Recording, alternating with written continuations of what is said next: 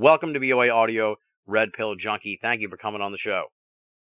Well, Mr. Vinal, all I can say right now is about damn time. Jesus, what does a Mexican blogger have to do to be invited on Vinal of America? Ladies and gentlemen, are you ready for Vinal of America Live?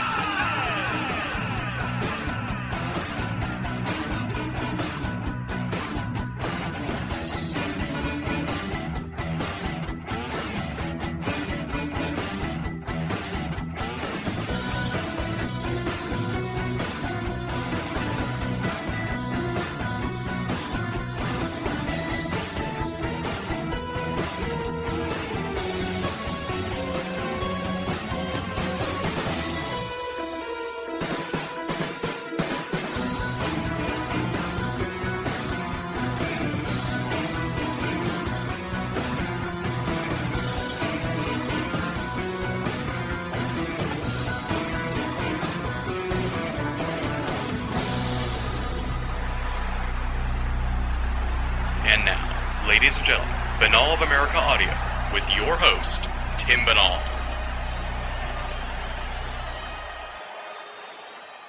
No commercials, no subscriptions, no network, no rules, and at the end of the day, my friends, no comparison.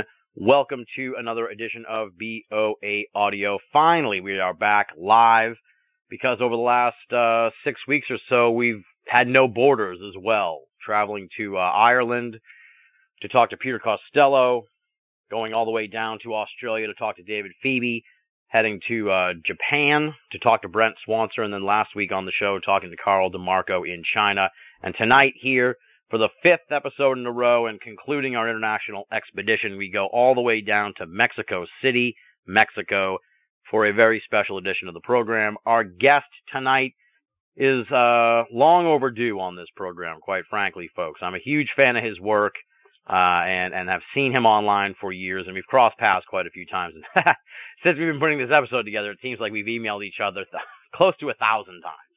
So he's very prolific online. He's quite the online presence, and he is, as I describe in the blurb here for the program, an astute onlooker of the esoteric and one of the more perceptive pundits in the paranormal field. He is, of course, the man they call Red Pill Junkie. He has written for a real plethora of prominent websites, some real big websites, Daily Grail, Mysterious Universe, particularly those two websites. And he's been a presence online for quite some time and has sort of a origin story similar to myself, as he sort of started out as a fan and then became a content provider, content maker, pontificator. So I'm looking forward to talking to him about all this good stuff. And like I said, he's long overdue to appear on the program. So welcome to BOA Audio, Red Pill Junkie. Thank you for coming on the show. Well, Mr. Vinal, all I can say right now is about damn time. Jesus, what does a Mexican blogger have to do to be invited on Vinal of America? The truth of the story is that we should tell folks. I reached out to you last April, not this past April, last April, to try and get a hold of Brent Swancer, and I'm like, I'm going to get you on the show too, Red Pill Junkie. Don't worry about that. But how can I get a hold of this Brent Swancer character?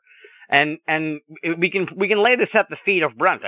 I think it's fair to say, and my own obsessive compulsive disorder, where it was like I can't. Once I sort of set the table that way, I was like, well, if I have Red Pill Junkie on before I have Brent Swancer on, I'm going to jinx this whole thing. It's not going to work out. Somehow I'm not going to be able to get a hold of Brent Swancer. So once we got Brent on the show, I dug up the original email to thank you, and I'm like, well, now it can all come together finally, you know. So I can put the last piece of the puzzle in. So yeah, you remember that. Yeah, you're gonna come here eventually, but first, who's this Brent Swancer? How can I get hold of him? Well, hey man, you're the man with all the answers. That's why you're Red Pill Junkie. That's, you know, I knew who to turn to. Seriously, man. Now this is a real honor for me. You know, I've been a fan of Vinal of America almost as long as I've been involved in the Fortean paranormal blogosphere. You know, Vinal of America is without a question one of the most important Fortean and esoteric podcasts on the web right now. Thank you. And yours is one of the few podcasts that I've actually listened more than once. Some of my favorite podcast episodes ever are part of the extensive Bienal of America catalog, which is a veritable treasure trove of information. So, really excited to finally be here, and it's a real pleasure. Well, man, the pleasure is equally mine. I really do. I'm a huge fan, and I was listening to your episode with Greg Bishop, and I was struck by how you sort of had, like I said, the same kind of origin story that I did. And you're one of the good guys, RPJ. I'll tell you, you're one of the good guys. That's why I'm happy to have you on the show. I'm a lot more discerning about who I have on the program in my in my later years here as I grow older and wiser. So. I'm more cynical. Well, yes, exactly. We'll get into that. Let's start off with the bio, the background. I'm sure there are people who are listening right now who, I don't know, that wouldn't make any sense, I guess. If they listen to Bienal of America, I presume they sort of surf the paranormal waves online, but maybe they don't. So tell people, who is Red Pill Junkie, and explain sort of why the nom de plume, if you will. If that's even the right word. Junkie? Well, yeah. I haven't the foggiest idea. Well, to be honest, I really can't remember what kind of circumstances, triggered me to come up with the name, because I remember I was starting to using it even before I became a member of the Daily Grail, and after that, one of Greg Taylor, who is the owner and editor of the Daily Grail, one of his collaborators and news administrators, and after that, bloggers. And I suppose the reason why I chose the moniker was because by the time I went to watch the Matrix movie, which had a huge influence on me, as people would imagine. Mm-hmm. By the time I was already a big fan of Carlos Castañeda. I don't know if you have ever read one of his books. I haven't read the books, but we've talked about it sort of in passing on the show with Adam Gorightly. So yeah, I'm familiar sort of with the whole story, but I have not dug into it myself. Yeah, well, back in the day, he was one of the biggest figures in the counterculture movement. He practically kick-started it along with Tim Leary, and all those guys, Yeah. And then he became was highlighted on the Time magazine at one time. But then, it came all kind of crashing down with a lot of people who started to question the veracity of his story, and then the whole thing started to devolve into, kind of like a cultish-like movement.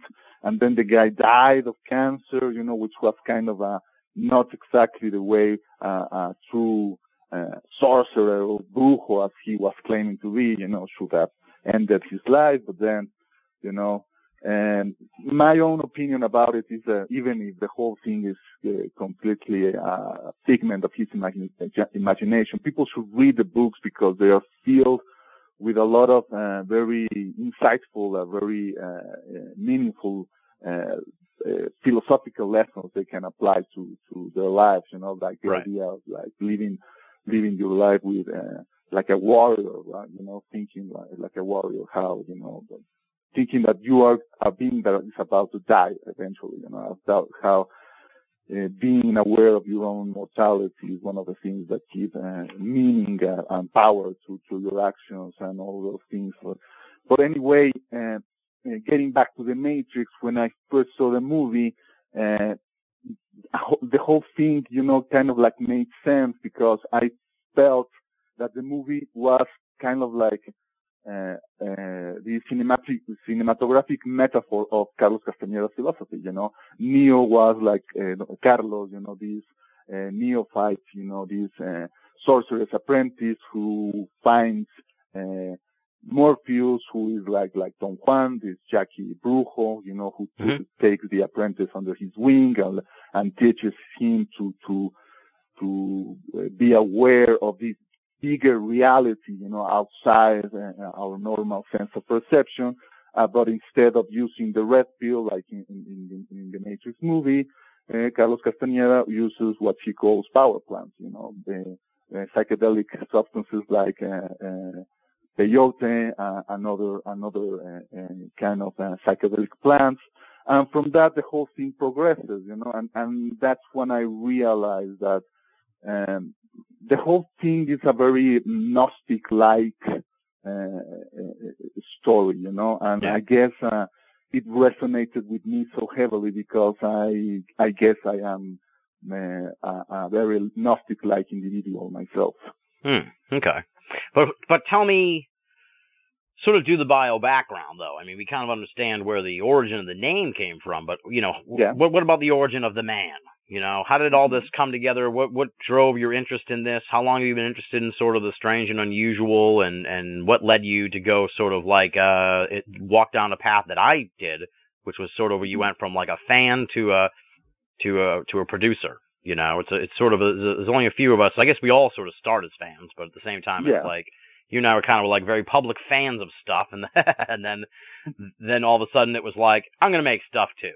So that's awesome because that's what I did. So how did all this kind of happen, and originally what sparked the interest in all this? I really can't say what sparked the interest because as far as I can see, I've been interested in these sort of things all of my life.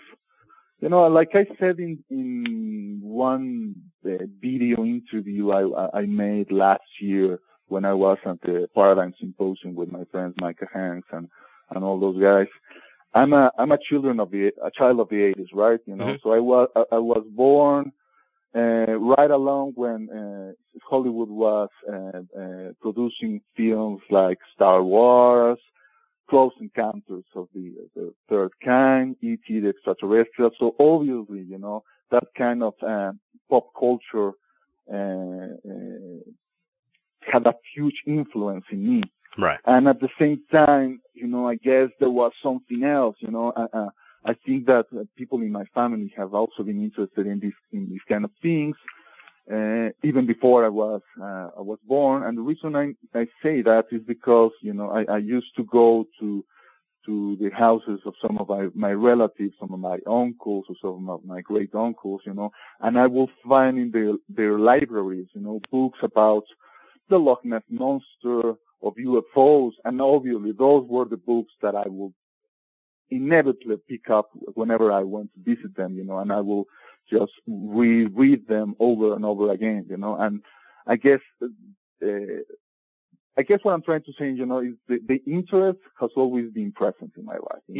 I can't really remember a time when I was not interested in things like UFOs and cryptids and ghosts and all the like.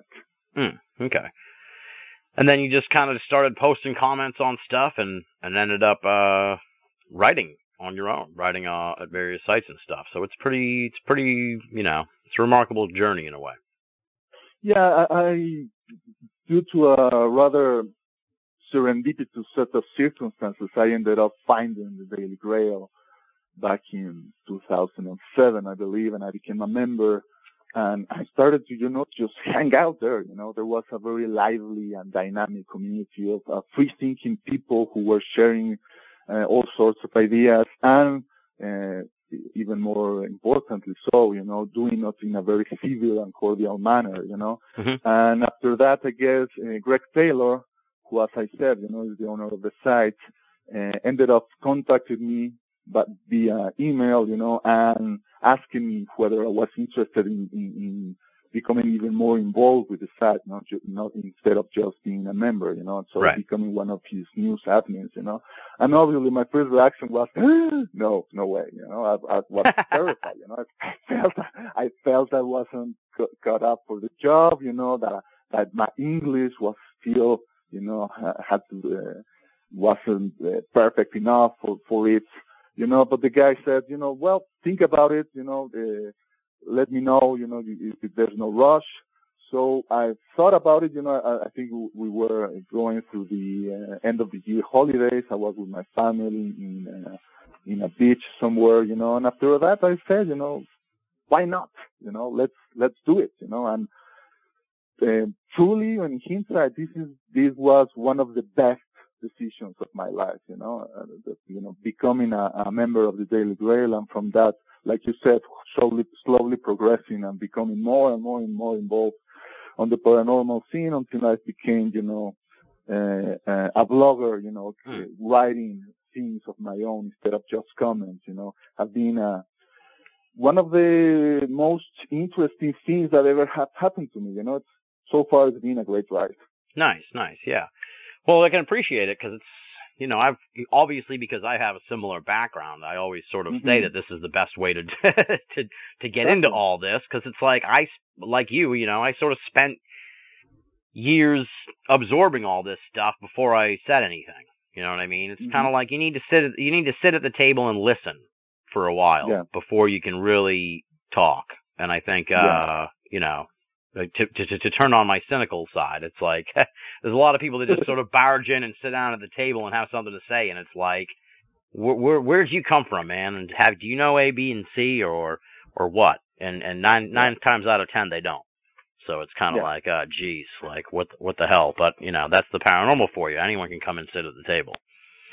Mm-hmm. Another thing that I'm sure that you realized along the way when you were just trying to get your toes wet on the field, so to speak, is that whenever you gather the courage to reach out for one of the big guys in the scene, people like Stanton Friedman or Loren Coleman, you find out that those guys, are more than willing to reply back, to us, the naive, the whippersnappers, the young guns, because they themselves were the young guns once in a while, and they reached out to Ivan Sanderson and all those other guys who were the big guys before them, right? So it's kind of interesting progression, People will be amazed to know that if you manage to go and actually write a letter to someone like Stanton Friedman or some of those big names, they will reply you back. They are that awesome, in a very mentor-like kind of way. Yeah. Both those guys are great. They're serious, mentors, I guess you'd say, of this program for sure. Yeah. Mm-hmm. Now, I guess I kind of promised you when we were setting up the interview I wouldn't focus too much on sort of the Mexican Forteana realm, but I did find it interesting. I was looking through one of your old pieces, and you say that you talk about the Mexican UFO wave of the early 90s and this eclipse event that sort of, you said your interest in all this went into overdrive. So I guess just sort of take me back, because we are sort of carrying on this theme of the international programs over the last few weeks. Mm-hmm. So I guess take me back, because we've never really talked about it on the show, to this 1990s UFO wave in Mexico. Because obviously I've heard about it, I remember it, I know about the the eclipse event. I've heard about it, but I've never really heard about it from somebody who was down there during the whole thing. And I guess you didn't see the actual thing. Maybe. Yeah. The story of my life. Yeah. Tell us what happened there. But I guess just sort of, paint a picture, bring us back to that era, when, most of the audience, almost all the audience certainly wasn't, able to experience it as you had. Okay. So 1991, I was just finishing high school, just getting ready to go to college, right? Mm-hmm. And like you said, it's kind of like cliche to say, but it was really a different world back then. We really didn't have anything like the internet, we didn't have cell phones, and more importantly than that, camcorders were just beginning to erupt in the market. Affordable enough video camcorders that were just portable enough so people will start to record, events like their weddings or their graduation proms or whatever. Yeah. Right? So there was this total eclipse that was going to happen in a great part of the Mexican territory, just in the center and the lower areas of the Mexican territory on July 11th, 1991, right? Mm-hmm. And it was a very important event because it was going to last quite a while, and I think almost more than 6 minutes, which in terms of in astronomical terms, it really is a big deal, right?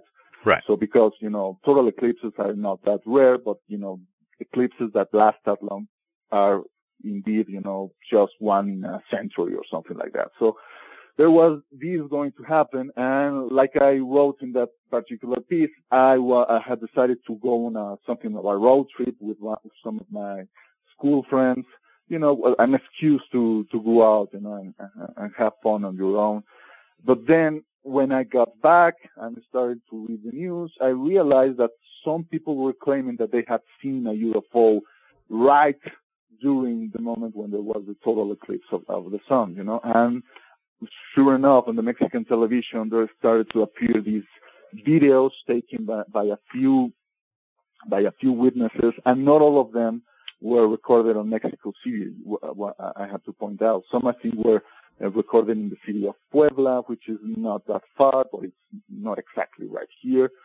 So one can assume that there were more than one object which were hovering above these highly populated centers, right at the moment when people were going to look up on the sky. Right. So one could really make the argument that these objects were doing this in a very deliberate fashion. They were meant, they wanted to be seen. Right. Right. So after that, things started to explode in the terms of UFO sightings, and riding the wave was a young television journalist by the name of Jaime Maussan, who by that time he was already making a name for himself with his involvement with ufology, right? Right. But using the Mexican UFO wave, he really harnessed that energy, that momentum, and he started to collect all sorts of videos that people were sending to his way, and he was presenting those in a late night TV talk show by the name of Usted Que Opina, and What Do You Think, which was hosted by a guy by the name of Nino Canun. And these programs were extremely popular, there was this time when I think one of those programs lasted almost more than 11 hours, it was like a record in Mexican television, if not worldwide, and just talking about UFOs. That's crazy. That was the kind of hunger and interest that was among the public, especially people my age, the teenagers and the like, were really having this crave to know more about the phenomenon. We really thought back in those days that the wave was a signal of that maybe, the UFOnauts or the ETs were really now starting a close encounter with humankind, that the flying saucer was just going to land just next to the White House lawn any minute now. Wow. That was like the feeling back in those days, And unfortunately, that didn't come to happen, but nevertheless, I still feel that the Mexican UFO wave was one of the most important activity cycles in the UFO phenomenon of the last, 50 years or so. Absolutely, yeah. Well, especially when you look at it now, where you don't seem to get anything major happening nowadays. So it might be one of the last, big gasps of whatever the UFOs are up to. So there's this unquenchable thirst and interest in the UFOs down there. When did it all sort of fall apart, if you will? When did it maybe it was like a fad, kind of? I'm just kind of trying to wrap my head, like sort of how the X-Files got everybody really hot into UFOs for a while here in the States, and then it kind of faded out. So I guess when did it fade out, and how could you tell? Just like, did these shows kind of I guess the ratings must have gone down and things changed, right? Well, like you said, people start to lose interest eventually. how many blurry videos of blobs, of lights can you see before you started to say, okay, so what's next? Yeah. Show me something more interesting, right? And I guess that by 1996, maybe with the arrival of the chupacabras is when things started to go down, in terms of public interest. Because I also have to point out that those days were very, very important in terms of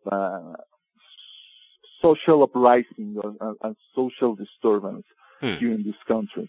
There were a lot of important political events happening all around.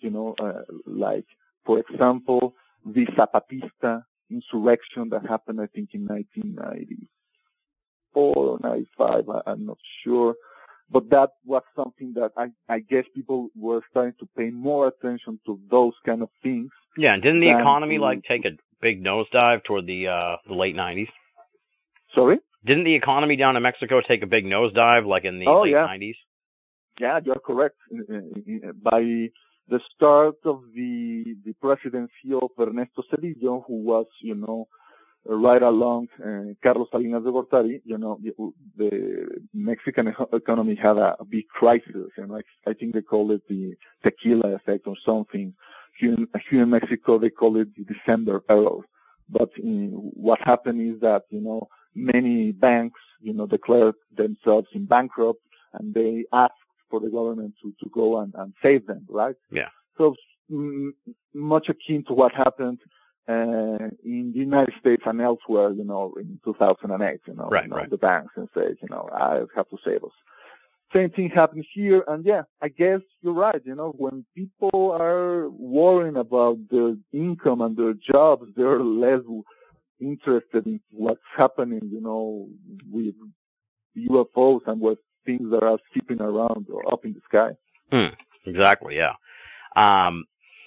Well, because people have asked me this, with all this Roswell slide stuff, and I'm glad we got you on the show, because we're going to really try, folks, not to spend too much time on the Roswell slides. But what I tried to what I couldn't really properly explain to people, because I didn't quite understand it, is, I guess, and I want you to explain it because you'll know.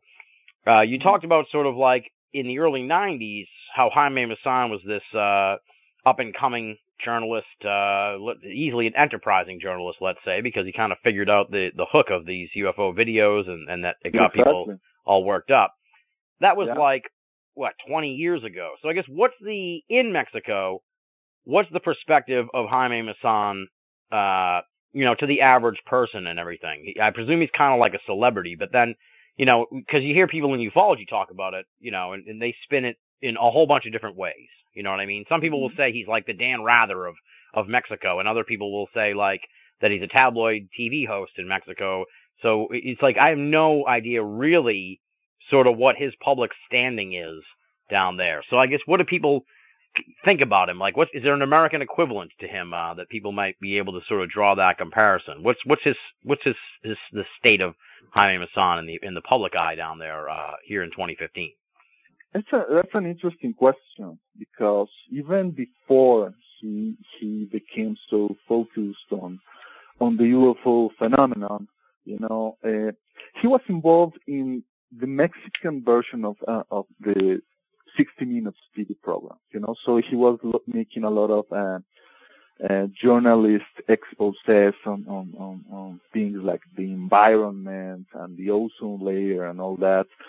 So he always had the rap of being a very, like you said, tabloid-like type of sensationalistic type of journalist, even though it has to be said, the things that he was talking about 20, 25 years ago, like, for example, global warming on the ozone layer, now have become part of the mainstream, right? So in a way, he was vindicated of sorts.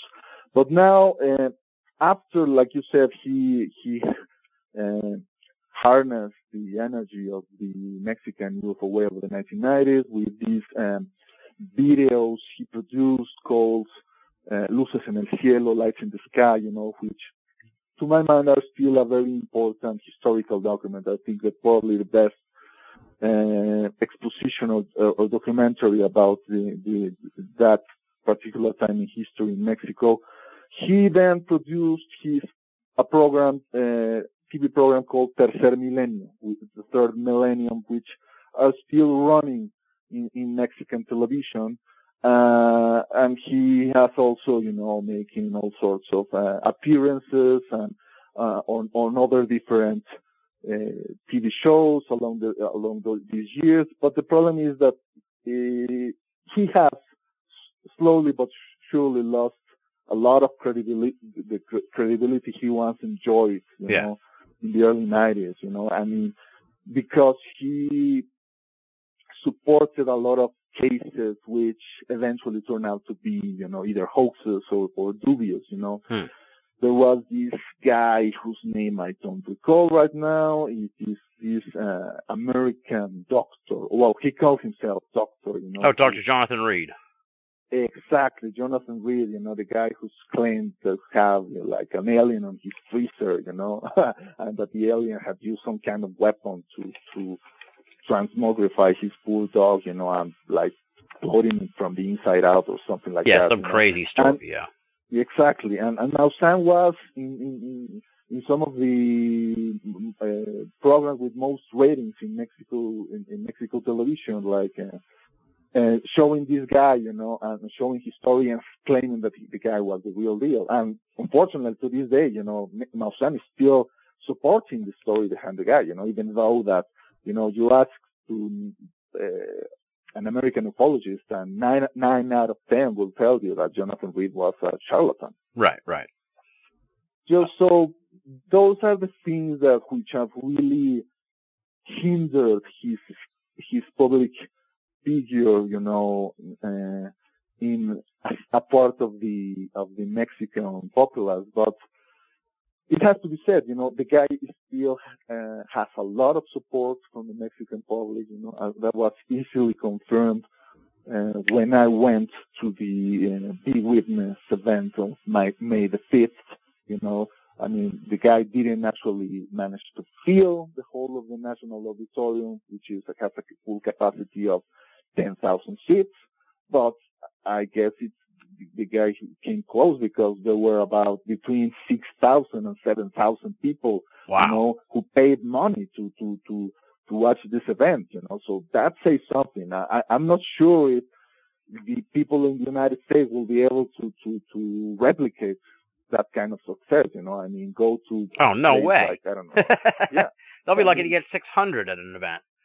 Exactly, so that's something, there's something about the guy still, and it has to be said, the guy is very charismatic, the guy has this aura, he's very passionate about it. I mean, I know that after what happened on the May 5th event, most people are attacking him and saying that he did it all for the money, that who knows what much money he managed to make out of this event. He actually says that he lost money, but I honestly think that he did it not because of monetary reasons. I think that he genuinely believed that the Roswell slides were something important, or maybe he just wanted to embed himself in the Roswell mythology. Who knows? Or maybe he wanted to go down in the history books, with being the only guy who managed to fill the National Auditorium with a UFO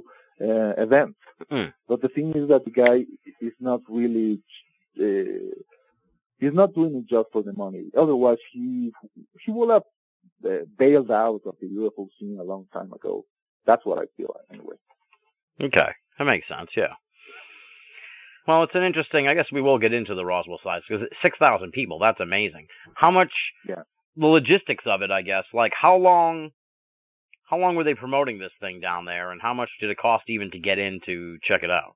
Well, he started promoting it since early February. I think that February the 5th, which is a national holiday here in Mexico, he held a press conference, and in which he announced that he was going to organize this event. Okay, so like 3 months. Yeah, and he then launched a very aggressive personal campaign to promote the event. He went to several radio stations, you know, and probably several TV programs, TV shows in order to promote the event. The price of the ticket varied greatly according to where you were, you know, to how close you were to the stage. I think myself and my cousin Fernando, who I asked him to come with me because he's also very interested in UFOs. He's been for a long time.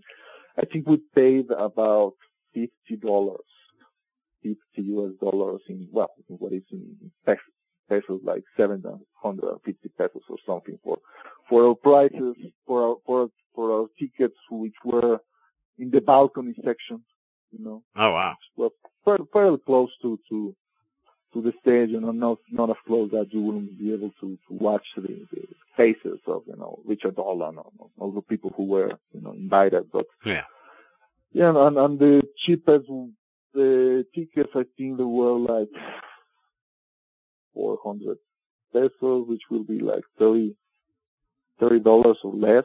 You know, I think it has. It has to do with like where you're sitting and stuff like that. Yeah, although those were the seats that were less filled.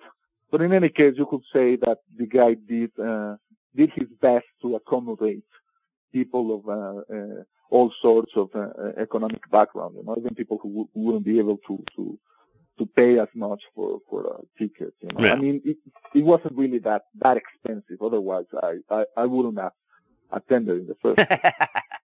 Yeah. That makes sense. You sound like me. Yeah. Yeah. Well, what was the mood like? I guess I find it hard to believe that all these people were sort of like UFO true believers. So I kind of figure that maybe it was a diverse mix of people who like were intrigued by this, and maybe just people sort of out for entertainment. Maybe, I don't know. I'm trying to get sort of in the minds of this crowd, and what was their reaction to the event? You know, were they impressed with this slide, or were they dismayed when it was all said and done? I'm not taking into account what we find out later. I just mean like that night. Well, perhaps if we take into account the sort of things we've been discussing earlier about the Mexican UFO wave, you know, maybe that explains why so many people attended in the first place, because there were people of all sorts of ages. I mean, even my cousin Fernando, you know, was kind of surprised and say, "Oh, look how many old ladies are here in the theater," you know, man.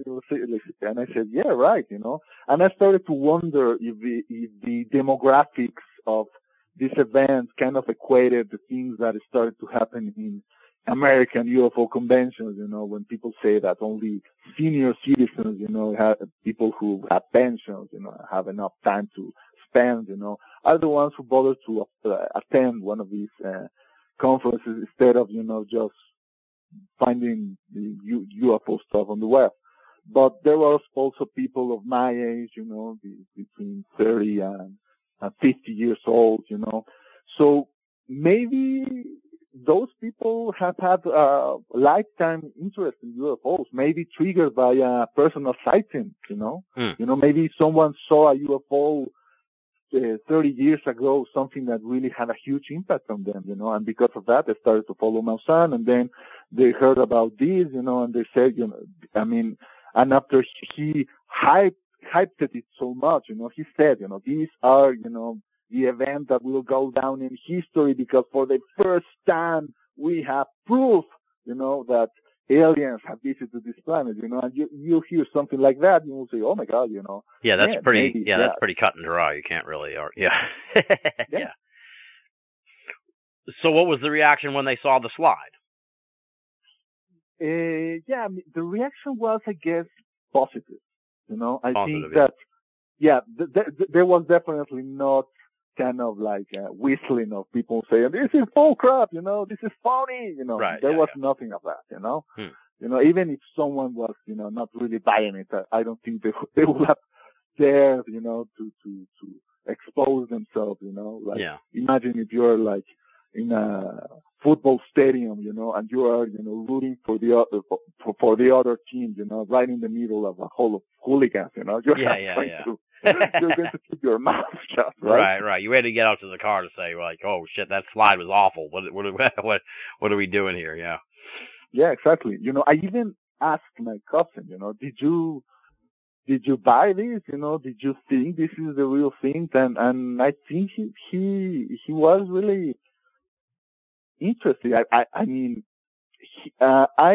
when I went with him, I didn't expose him to all the things that I had already searched with regards to the leaked images of the slides Right. that had appeared, almost like a month after Maussan had announced the big event, and which greatly enraged him, I mean, he was really pissed off about it, and I tried to keep that to myself because I really wanted to I wanted to see an honest reaction from him. So by gauging his reaction, I guess that most people became convinced by the evidence, or quote unquote evidence, that he presented.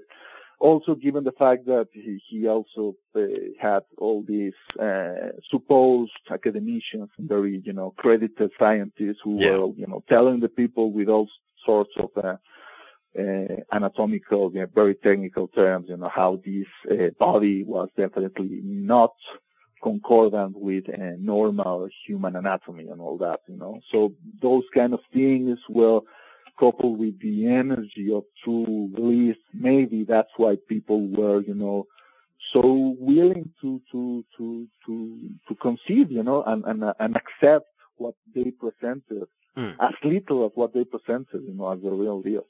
Now, what I found striking coming out of the whole thing was, obviously was the crazy reaction from ufology, where they just crushed the story within like 48 hours, which was awesome. But it was like, I said to Greg Bishop, it felt like it was when ufology finally jumped the shark, because it's like even none of the American press even covered this. Even the most ridiculous tabloid sort of websites and stuff like that. Nobody touched this story. I think the only papers that touched it were a couple of UK tabloids. Yeah, the Mirror and the like. Yeah. And so to me it was like, well, clearly this is beyond the veracity of the slides and everything. It's like clear now that this subject is beyond not being taken seriously by the media. Here at Let least. me ask you this, because we even have had this discussion on a previous occasion.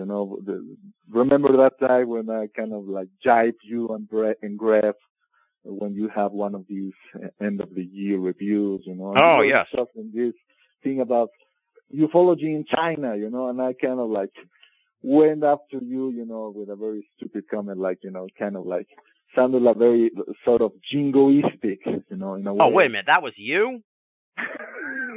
Yeah, sorry, man. No, it's all right. Well, let me just finish sort of my thought here, and then you can, because because what I may finish saying may change what you want to say. So that's, I don't want to have like a miscommunication. I guess the point, the question that I had wrapped up in all that for you was, I know for a fact the U.S. media didn't cover it. I know that a couple of tabloids in the UK covered it. What was the coverage like in Mexico of this? Because it took place in Mexico, and 6,000 people were there. So clearly there was interest. So I presume that it was covered. So that's sort of the question. Now you can continue with.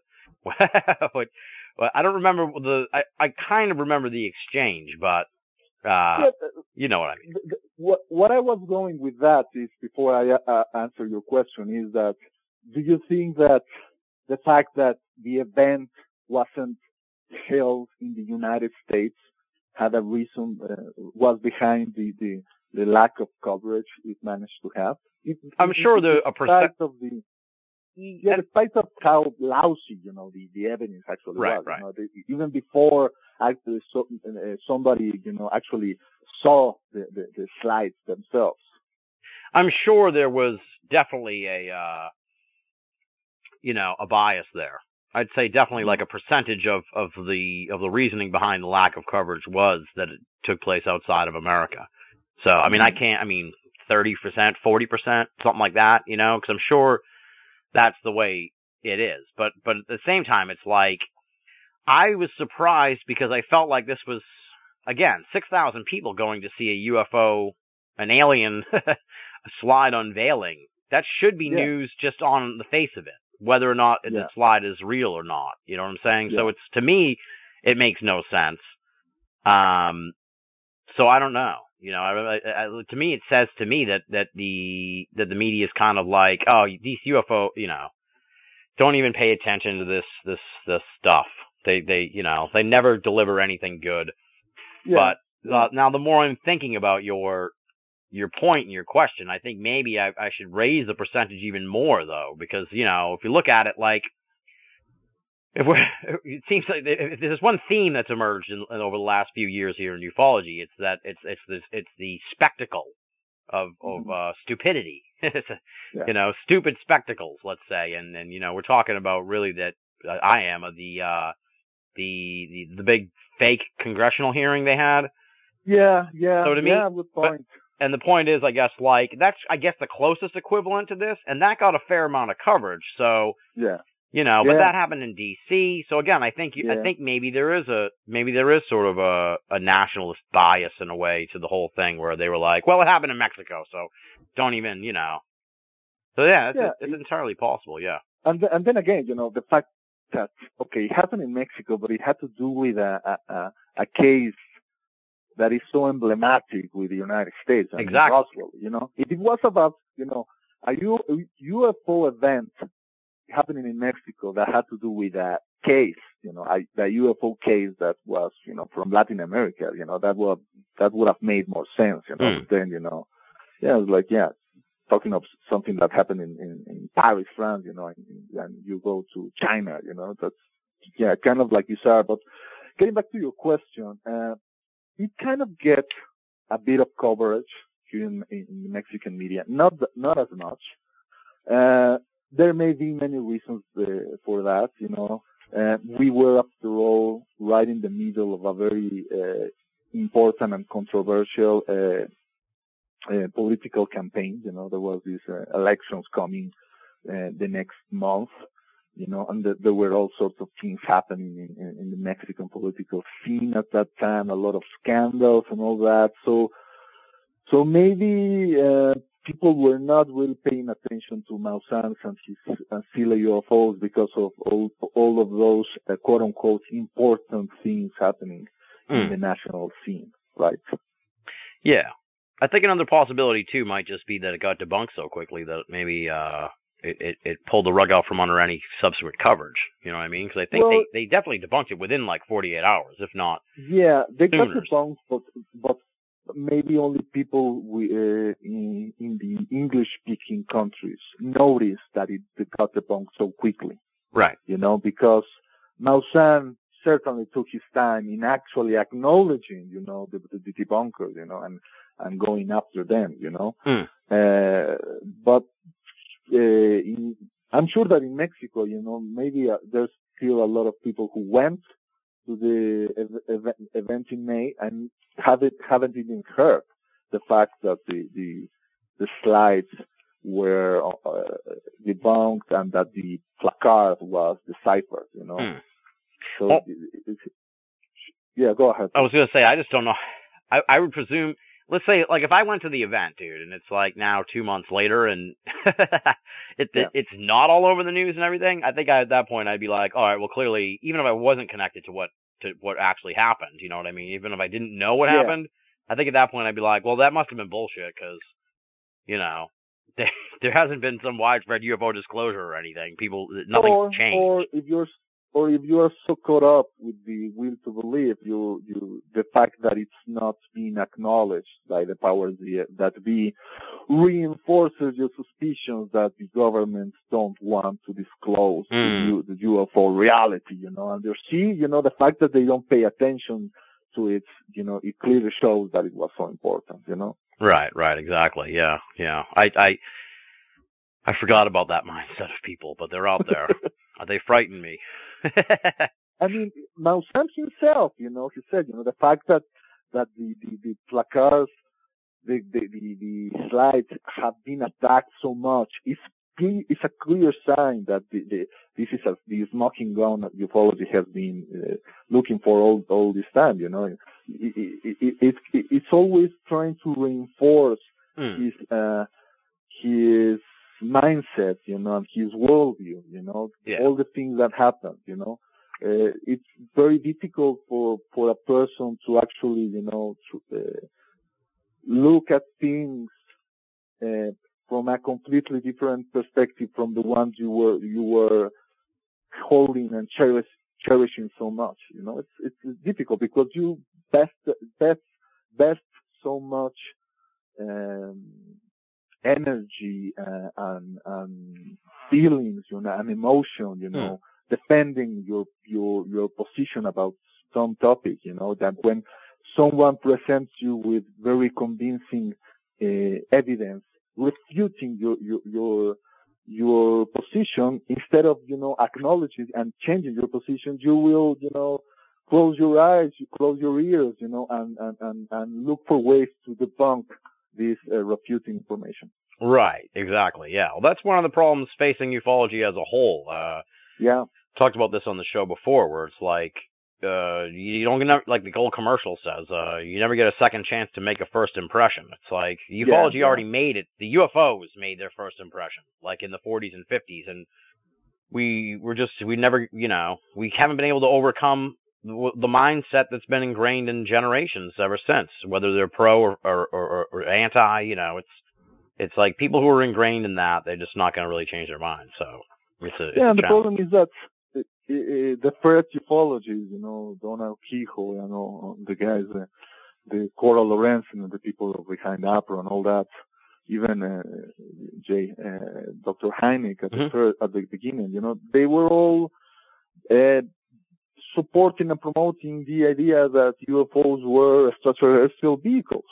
That was and that still is the paradigm that ufology is starting to promote, and people that like Jacques Vallée and even our friend Greg Bishop and John Keel, when people will come up with dissenting theories and ideas, things that don't fit in that kind of paradigm, they get shunned out of the field. But the problem is that, it has become so untenable, the extraterrestrial hypothesis, that maybe that's the reason why, the mainstream media, see us as a joke.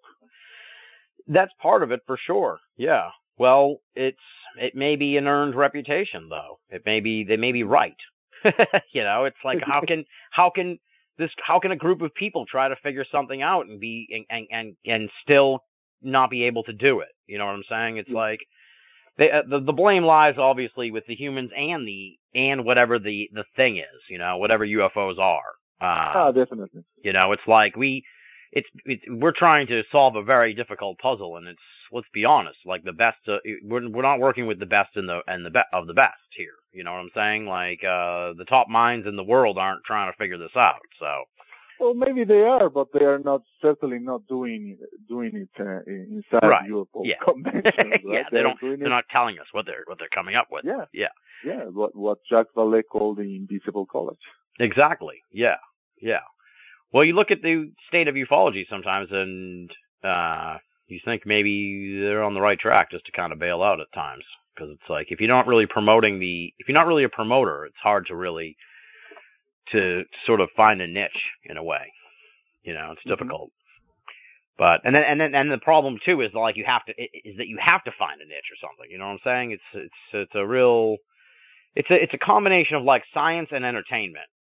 And it's like it seems like right now the entertainment part's like way outweighing the science part. And that's the problem. I remember. See, I thought when you mentioned the thing about the year in review, I thought you were going to mention that. You tweeted something when Greg and I did one, I think the most recent one or something, but I think it was like something like nothing like listening to Banal whine about ufology on the year in review episode. And it's like I'm sure there was some whining, but I think you can agree with me, dude. You know, I think we have the right to be cynical about this at this point. I mean, Well, that's just yes, my take. yes and no. Yes and no. I mean, yeah. I mean, take the Roswell flight, for instance. You know, you can see it as like the lowest point in ufology's history, but also you can see the good that came out of it. You know, I mean, the Roswell was the Slide Research Group. You know, which is a group composed of both people who are pro UFOs and also very, you know, hardcore skeptics.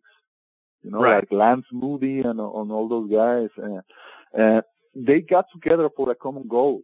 And they managed to put their minds together and their energy, and they managed to figure this thing out in a matter of hours, you know. Yeah. And that I think it's a good thing, you know. If that could be replicated and harnessed to try to solve, or maybe not solve, but try to come up with more information about other UFO cases, you know, that could be a very, very interesting development for ufology. That's true. And I got to give you credit, man, because, you know, there's a certain sense of, like, whimsy about your stuff that I really like a great sense of humor, and also sort of, like, wonderment that you don't have really the cynical bug as badly as I have. So that's why I like your stuff a lot, too, because it's like, you need positivity sometimes. You know why is that? Because I have made my peace with the fact that I'm never going to solve this phenomenon in my lifetime. Okay? That I'm going to go to my grave without ever figuring out what UFOs are. And that's okay, because as cliche as it sounds, you know, the journey is a destination. You know, I've sometimes mentioned how ufology has become something of a personal alchemy for me, you know. Alchemy, you know, people have this, you know, kind of a cartoon idea that the alchemists were only trying to turn lead into gold, but that was only like a byproduct, you know. The ultimate goal of the great work, as they called it, was to transform the alchemists themselves, you know, to transmutate their earthly matter into divine essence. You know, and in a way, ufology has managed to do that for me. You know, it has been a good endeavor and a hobby, if you want to call it. You know, I don't see why not, because he has managed me has forced me to learn so much, you know, to grow both intellectually and even spiritually, you know. I mean, our common friend Mike Cleland is quite right that if you do this thing right, you know, ufology, you begin by asking yourself about lights in the sky, but you will eventually progress and end up asking about God, you know. So, I mean, it's not like ufology is my religion, but I can definitely say that ufology has become my path of enlightenment, you know, in a way. That's deep, man. I like that. That's some profound thinking. You sort of crystallize it in a much better way than I could, but I totally agree with you. You know, I've said before to a guest recently, it was, you know, it's like maybe the whole point of life on Earth is to ask these questions of like why we're here in the first place. So, you know, and no one does that, but you see people in the paranormal do it a lot, because that's sort of because the paranormal is like right up against the edge of you know, the great mysteries that have been around forever, which is like what happens when you die. Now, what I just said actually made me think of another one of your pieces here, because I apologize, because you say you loathe the word paranormal. So tell me about that take, because again, to see a similarity between us, because for a long, long time when I started out, I substituted the word esoteric for paranormal, because I felt like paranormal was too commercialized. But over time, I sort of brought paranormal back into my vernacular, just because it was easier and people didn't get it, you know, for a while, the esoteric thing. So I kind of use them now interchangeably more often than not. But I'm interested in your take on that, because you, again, have a more profound sort of idea of you know, why the word paranormal is kind of a misnomer for all this stuff. Yeah, exactly. So ill-conceived and so not very.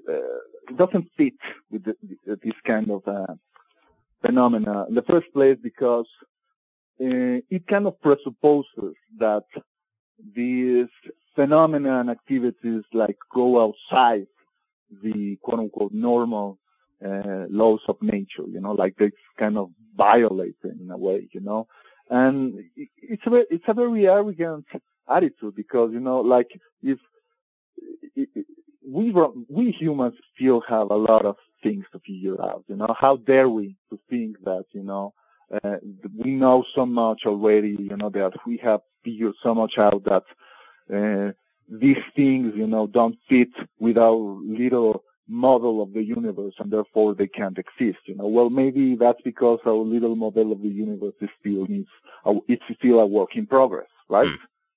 Yeah. And the other thing is that it also presupposes that these events are so rare and only happens, with only to a handful of people, like Stephen Hawking said, only the weirdos and the cranks, are the people who see UFOs, right? Yeah. But the thing is that I'm sure you have witnessed this, experienced this first-hand thing, You start to talk to anyone, on a bar or on the street, or maybe like myself when I was going to Paradigm Symposium last year, and I was,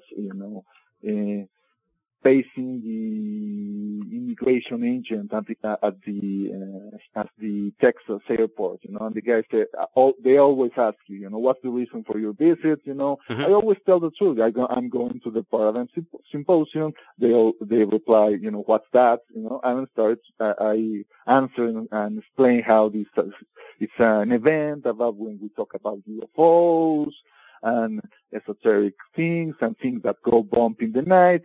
And the agent, looked at me in the eyes and said, "Oh, so you are into all sorts, that sort of thing." And I was like, yeah, kind of like expecting some kind of sarcastic comment, so kind of jive. And the guy, after 2 seconds, he said, "I once saw a UFO near the Mexican border, and started to spend the next 2 minutes or so, describing how he saw these metallic-looking things, go zip, back and forth and starting to hover and revolve around each other, and all the while I'm kind of like seeing the people back in the back, I'm kind of saying, okay, when is this guy going to stamp my passport so I can go and catch my flight, They're starting to wonder who you are. They're like, I don't know. Yeah, they're sizing you up. But the anecdote goes to show that anybody can experience these kinds of events. It's just that our society and our culture is teaching us to disregard them, like as abnormalities, freaks, bizarre things that shouldn't really be taken seriously, and even if it happens to you, well, maybe you didn't really see what you saw, maybe you had some kind of hallucination and all that, and people convince themselves, in the end, that, especially if it was something really bizarre, only people in the outside, the outsiders are the ones who say, wait a minute, but what about that thing I saw, what does it really mean, and that's why in the end, you end up with ufology filled with all sorts of misfits and outsiders and iconoclasts, and then trying to make these people, get together and agree on something is like harder than herding cats, Yeah. But it's not because it's only happening to us. It's because we are the ones who are willing to spend our time, pursuing those events, Yeah. in spite of what society is telling us, and because these are the things that go against the grain of our civilization. Well, I think about sort of the leap that you and I both made from like fan to producer of stuff, and it's like there are times in my life where I wonder if I should have just stayed a fan. Exactly. So it's sort of like that, and it's remarkable what you say about this security guard in a sense, because I've had that experience, and it really is kind of like, what's going on over there? Yeah, myself, I'm sorry. You're out of control.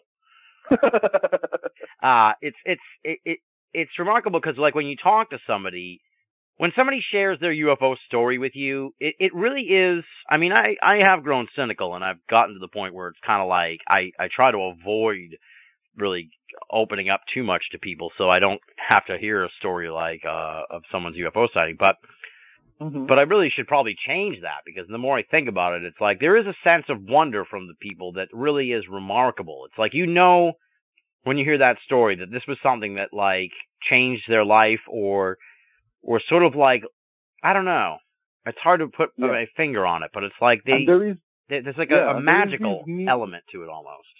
Yeah, and there is this need to share it with someone else, you know, to not keeping it all to yourself, you know, because it's so profound, you know, like that you actually, like, you feel not confirmation or validation, you know, but like feel to have it being bounced up from another mind, you know. And when people see that you are not going to mock them or going to be overtly skeptical, even though sometimes you need to, you know, when you are going to be open-minded and see that it was meaningful and important to them. And that's also something that we should mention, you know, how the paranormal world has a very important, overtly personal component in everything that happens, you know. I mean, a UFO sighting that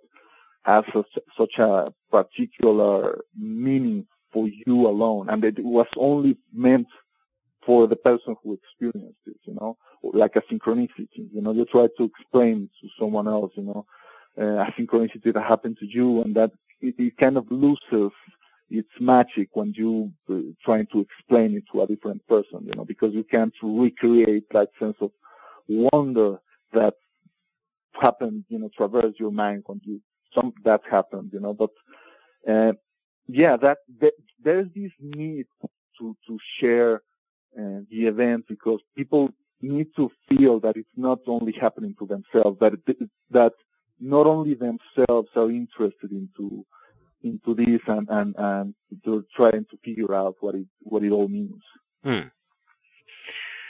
It's have you? I guess this is a good sort of direction to go in a way, because you know, people always bug me. They want to know, well, what do you think? But since this is my show, I get to ask that question. So, as someone who is an observer of all this, you know, what do you think is going on? I mean, it's nearly, I mean, you said you'd go to your grave not really knowing what it is, but I mean, do you have any, you know, what's your best guess? What's your suspicion? My best guess is that the UFO phenomenon hints to a reality that is bigger and more complex than we can possibly fathom. And they also seem to originate from a reality from which our own reality is only a tiny subset. So in other words, you know, maybe the best way I could say it is that UFOs are real, we who are imaginary. I like that. That makes sense. Yeah. As crazy as it sounds, it makes it makes sense, yeah. Well, there's a lot to that in a way, because it's like you talked about sort of like this arrogance of the human race. There is a real problem there, where it's like we can't unstick ourselves from the center of the universe, you know? Yeah. And it's going to take something that does that, that'll unlock maybe the ability to understand all this or figure it out, you know? So it's I think that's a difficult part of it all. You know, we're beholden to our own sort of like selfish desire to keep us at the center of the universe. So, and it's a paradox, because at the same time, you know, modern science has always tried to beat us, you know, out of a supposed encumbered place in the universe. You know, it's always trying to belittle us and saying, you know, okay, so the Earth is not really the center of the universe. It's just a planet in the solar system, you know. Yeah. And then, but the solar system is just, you know, a tiny fraction of a galaxy, which is also, you know, a tiny fraction of the universe. And it's always trying to say, you know, see, you know, you and your life are utterly meaningless. You know, this is something that our common friend Alex Aquiles, you know, is always fighting with the arch skeptics, and because these guys, you know, they're obviously coming from a very materialistic and very, you know, let's say it, an atheist worldview, you know. My way of thinking it is that the fact that we humans are aware of our own irrelevance in the universe is the very reason that gives us our relevance. Yeah. You know, you see what I'm saying? I see exactly what you're saying. Yeah. Yeah. You know what I mean? Yeah, we are irrelevant, but at the same time, we're not irrelevant because, like Carl Sagan says, we are the way in which the universe is experiencing itself from a subjective point of view. Yeah. Exactly. Yeah. It makes sense. It makes perfect sense. It is. Yeah. Well, there's this. You know, I'm continually, again, cynical about sort of just the scientific world and how they handle all this stuff. You know, it just makes me very agitated because I don't understand. Well, I do understand it sort of like on a psychological level, but it's very frustrating. Or it's like, can we just all be on the same page here? Can we just take an honest look at this without all the agendas? You know, I think there's like a group of people in sort of ufology that are kind of coming together with that kind of attitude and being sort of more just generally inquisitive rather than, you know, pushing sort of an agenda of having a solution or something like that. So it seems like we're doing our part, but but the other side, there's no one really. Well, there's guys like Tyler Kochon and a few other folks that are sort of are crossing the line to the middle with us, but it's increasingly difficult. Yeah, I mean, like our friend Greg Bishop is so fond to say, and I happen to agree with him, you know, the answer to ufology is probably going to come from outside ufology. You know, and that's not such a terrible thing to ponder, you know, I mean, you know, so what, you know, so the answers will probably come from outside the field, you know, and maybe from people who approach the mystery and the phenomenon from a completely left side view, you know. But then again, you know, well, we've been spending the last 60 years or so, you know, collecting files in a cabinet, you know, like our friend Nick Redfern is so fond of criticizing, you know. Exactly. We feel complete cabinets full of files, you know. How many files do we need before we think, okay, I think we have enough. Now we start to parse this thing out and see what we can come up with, you know. And maybe maybe we have to admit that is not the approach. Well, I mean, that's what got me excited about the Jacques Vallée stuff that was coming out last year, that he was going to try and put together this database. I thought that was like the best story of the year, and you know, it really was kind of underreported, I thought, and sort of like these year in review type things, because it was like, here's someone trying something, here's someone, you know, who's come up with a pretty good idea that like, who's coming up with the good ideas to figure this out? They're few and far between, so it's, you know, you got to applaud it when it happens, but I don't know.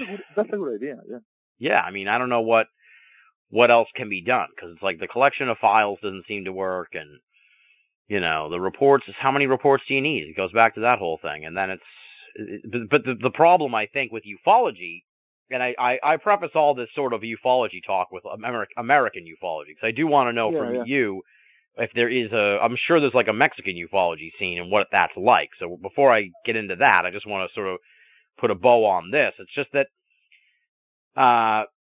now I lost my train of thought because I started thinking about Mexican ufology. So, but the you started thinking of sombrero-like UFOs. Yeah. Well, I guess the point I'm trying to make is that American ufology is just it just doesn't seem to be. That's it. There's the train. Just arrived. It's like American ufology seems to have made this leap from like, okay, we've collected enough cases. Now we want the answer without sort of, it's like, it doesn't work that way. You know what I mean? Yeah. It's like no one seems to have informed these exopolitics folks that it's like, and you know what it is? I honestly feel like there's a personal thing. Like you talk about the old ladies at the event down there on May 5th. It's like, I almost wonder if it's sort of like people that have been in this for so long where they're like, we deserve this. You owe us this. Yeah. You know what I mean? And it's like, no one owes you anything just because you had an interest in this for 40 years or whatever, or spent your life chasing after this for like 30 something years or 40 something or 50 something years. Like no one owes you anything, unfortunately. And it's like, it's the job of the UFO researchers to figure this out. It's not up to us just to get a whole bunch of stuff and then be like, we have a bunch of stuff, tell us what it means. It's like, this just doesn't work that way. Yeah, and the journey itself, you know, it's the thing that prepares you, you know, for managing to be able to carry on with the burden of the knowledge. You know, I don't know. I guess what I'm trying to say, like, for example, in any kind of like mythical story, you know, like George Campbell and you think with the hero, you know, like if you go to Luke Skywalker in the first Star Wars movie and say, oh, by the way, Darth Vader is your father, you know, oh, here's the lightsaber, you know, go and say, no, it doesn't work that way. You know, you really have to do the leg work. You know, I think that it's the same with ufology. It's the same with all kind of thing that is meaningful in life. You know, I mean, just trying to extend your hand and say, give me this thing that I know that you have and that I feel that I deserve. It's not really going to work. I think that, you know, I'm very critical of someone like Steve Greer. You know, I think that I don't like his take on the phenomenon and his approach. But that said, I kind of like his idea of saying, you know, screw the governments of the world. You know, we are going to have a direct experience with the phenomenon all by ourselves. Yeah. Right. To me, that's more valid and more interesting than the idea of waiting outside the doors of Congress or the White House gate, you know, expecting that these people who have, if you think that is the case, they have lied about what they know about the UFO phenomenon, that all of a sudden they're going to come around and say, oh yeah, you're right, you know, I guess you guys have mature enough. I guess you guys can handle the truth. Yeah. Here are all the files, you know, that we've been compiling, you know, about this phenomenon all these years. Here you go. You know, what if Bishop says, you know, what if these guys have also, you know, a whole cellar or a whole warehouse full of files of cases, and they still don't know what the hell is going on? Yeah, exactly. Yeah. Because that's what's happening to me, Tim. I mean, I've been studying UFOs for the last, 35 years. You know, I'm 41 years old. Mm-hmm. I can truly say this, you know, that this is the only thing I can state with any veracity, that the more I know about UFOs, the less I understand them. Exactly. You took the words right out of my mouth. That's what I was going to say too. It's like, the more you try to understand this stuff and the deeper you get into researching it, the more perplexing it is. You know, it's like when I first got into this, I was just sure it was the aliens. You know, I was like, oh, it's clearly aliens. Then the more I get into it, I'm like, I don't think it's aliens at all now. Yeah. You know, so I don't even, it's a difficult, it's an extremely difficult topic, and it's, you know, the research of it has been mismanaged for so long that it's really, that's the part that's like perplexing. Yeah. This is your last chance. After this, there is no turning back. You take the blue pill, the story ends. You wake up in your bed and believe whatever you want to believe. You take the red pill, you stay in Wonderland, and I show you how deep the rabbit hole goes. You're listening to Banal of America Audio. Remember, all I'm offering is the truth, nothing more. Now tell me about the Mexican UFO scene, because clearly there is one. If Jaime Maussan, is he kind of like the top dog of the scene, or are there other people like in the field down there who are kind of like, oh geez, what are you doing, man? I mean, like, so what's the tenor of this community of researchers and stuff?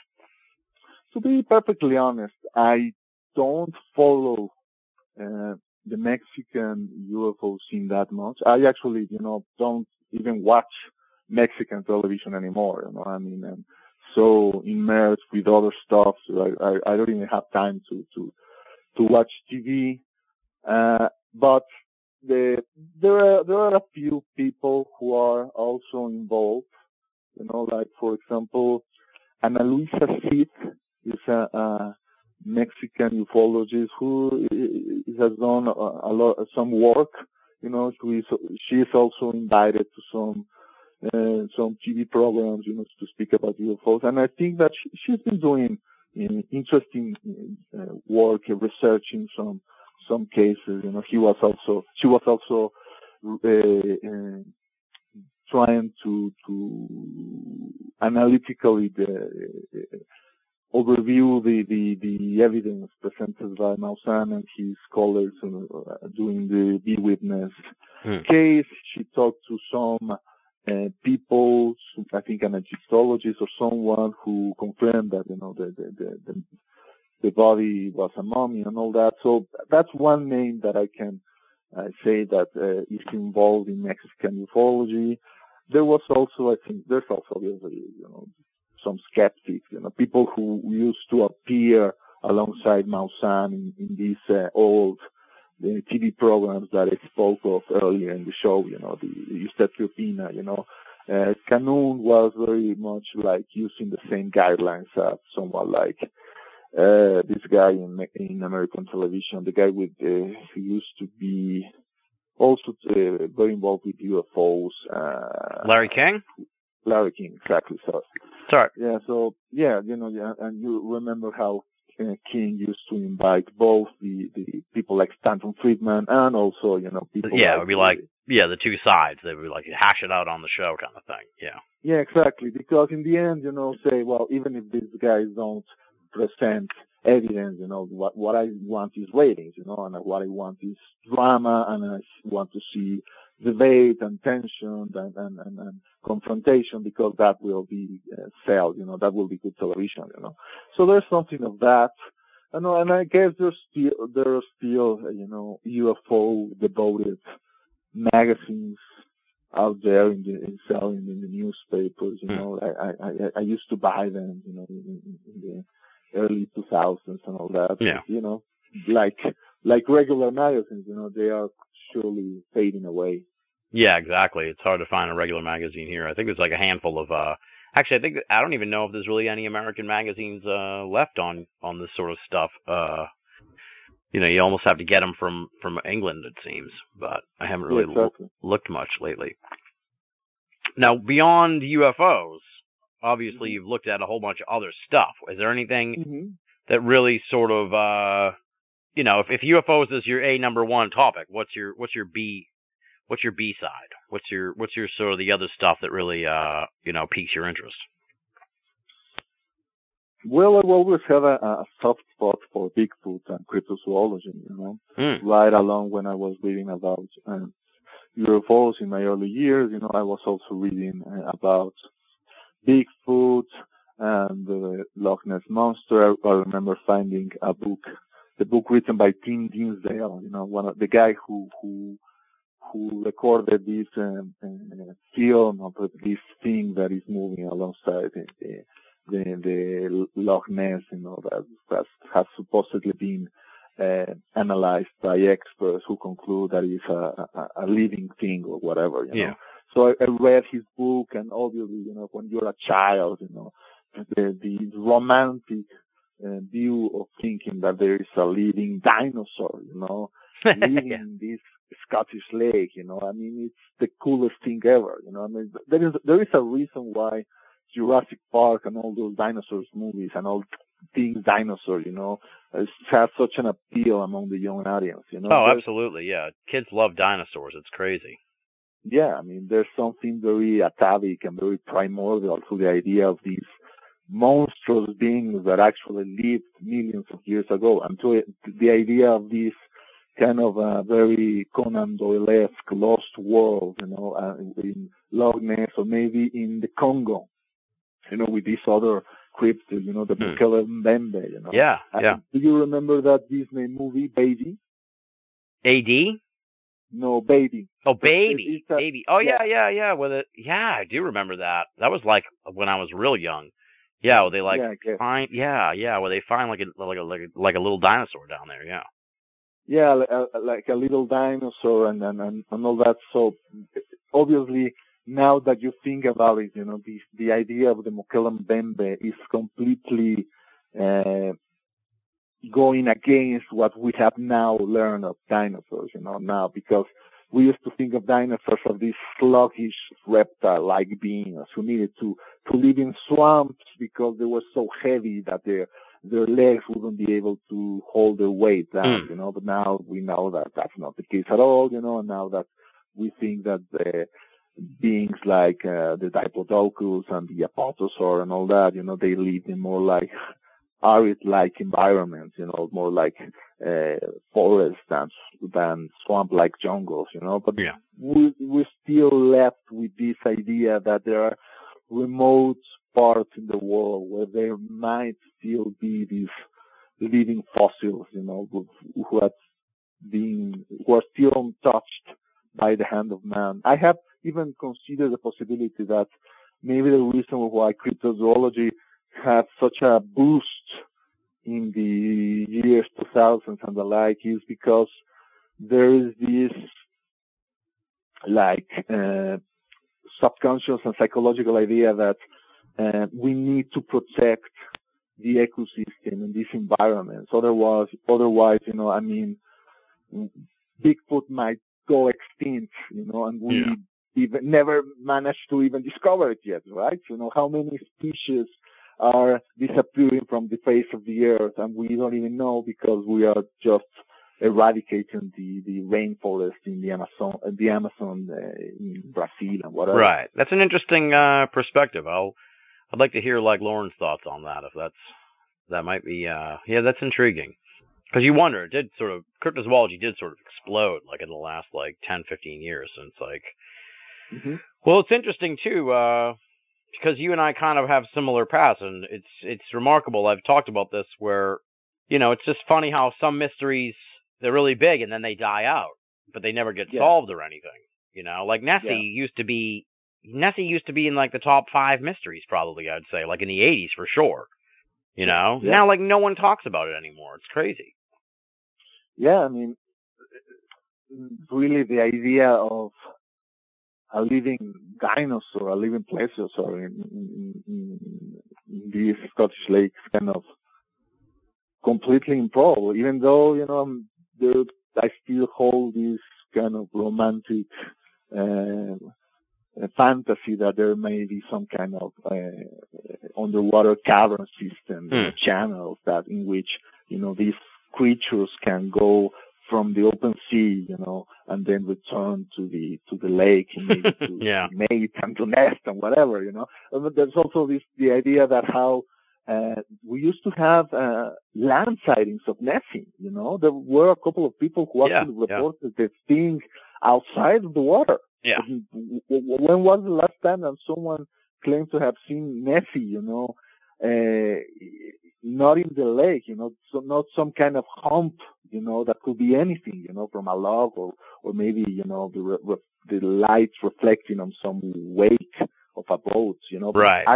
Actually a moving thing, right, blocking the road, Yeah, flopping along in front of the car. Yeah, exactly. Yeah, exactly. So what was that, do we conclude that maybe the Nessie's habitat was, kind of tampered or contaminated when they built the road coming from Inverness or whatever, now the animals have adapted and they go to land very sparsely, or do we entertain more radical ideas that maybe the idea that Nessie is not really a flesh and blood being. It's something more. Well, here we go again, paranormal. As much as we love the term, but there's really not many other words we can use in the language. Language is so limiting when it comes to this phenomena. Right. That's part of the problem too of trying to figure it all out, because you struggle with the right words to describe all this, and the right sort of that goes to sort of the problems with the ETH in a sense. It's like the only way to really understand this is you have to drape it on some kind of theory to keep going. You know what I'm saying? It's like, yeah.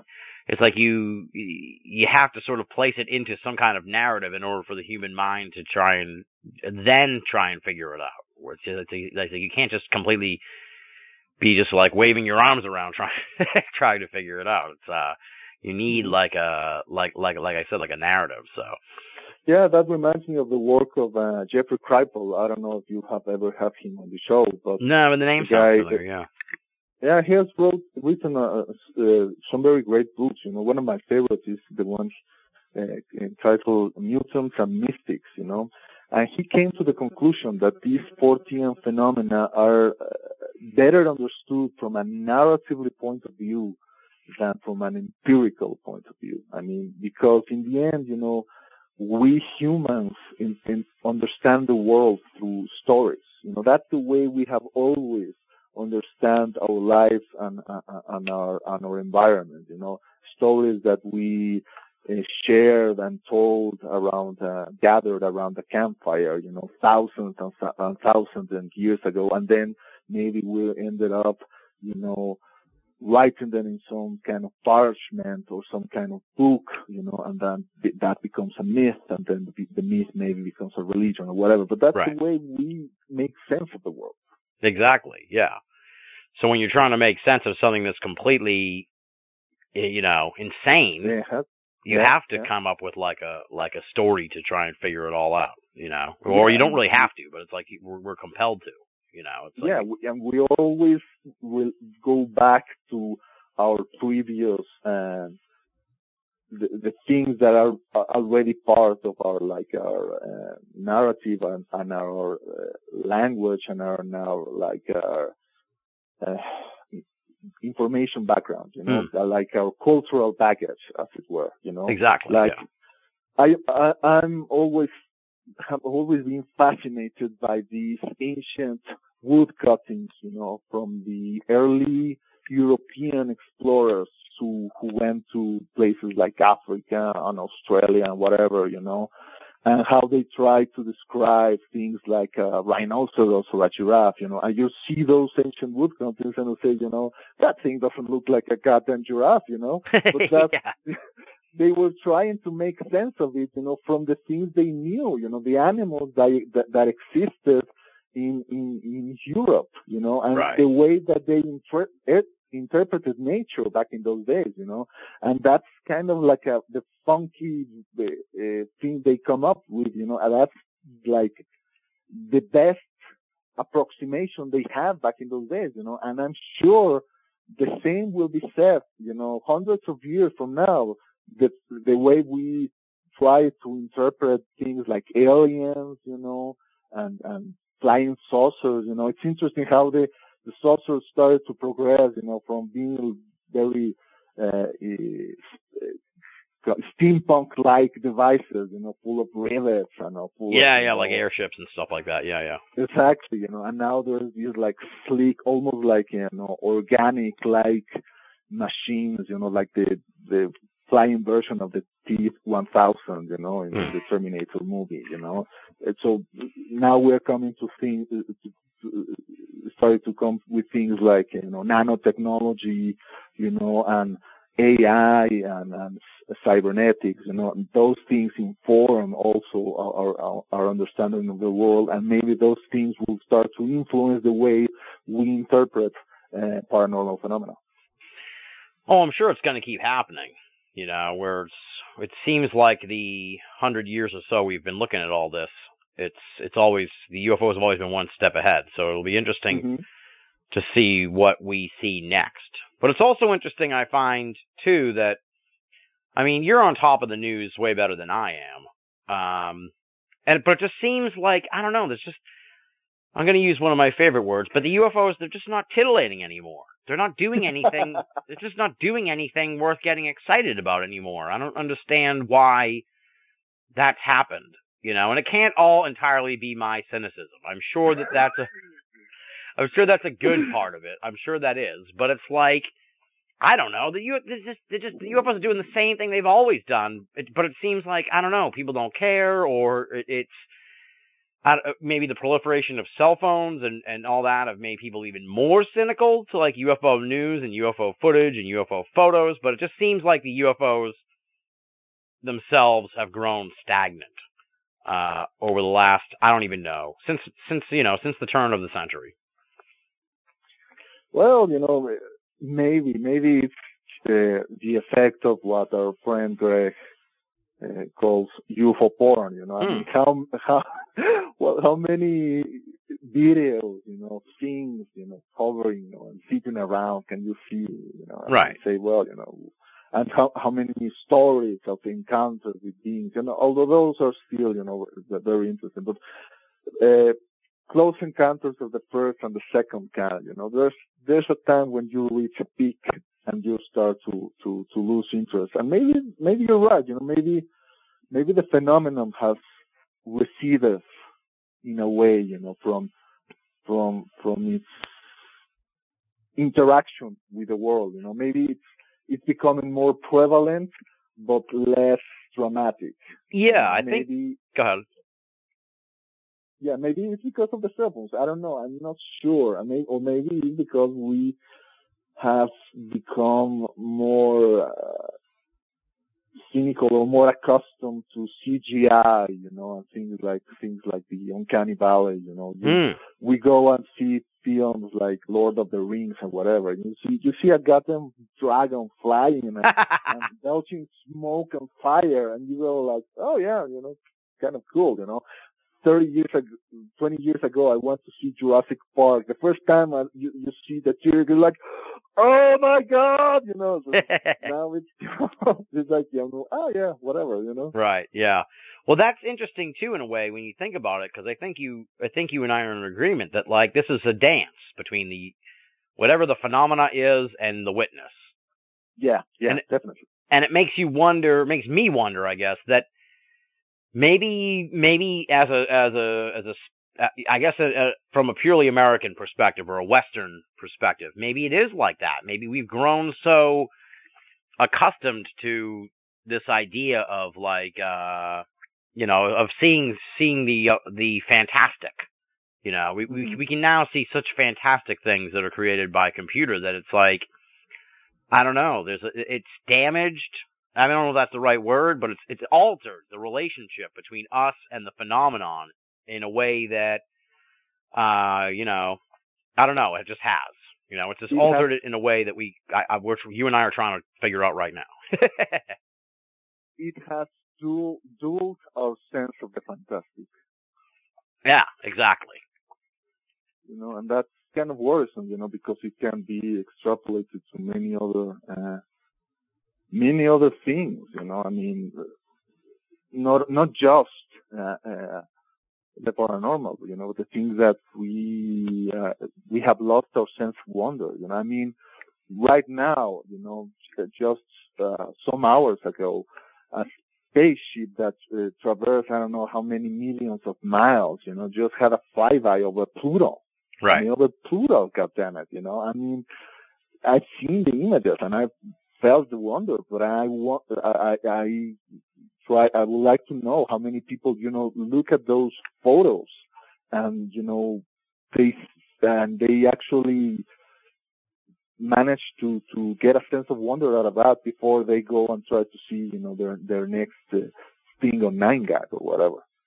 Well, it's interesting you say that because it's one of the few areas that I do feel like is kind of, I don't know. We do these year in review shows, and I sort of do the hot and what's hot and what's not sort of as the year closes. And it's like, it does seem like sort of space has become really popular.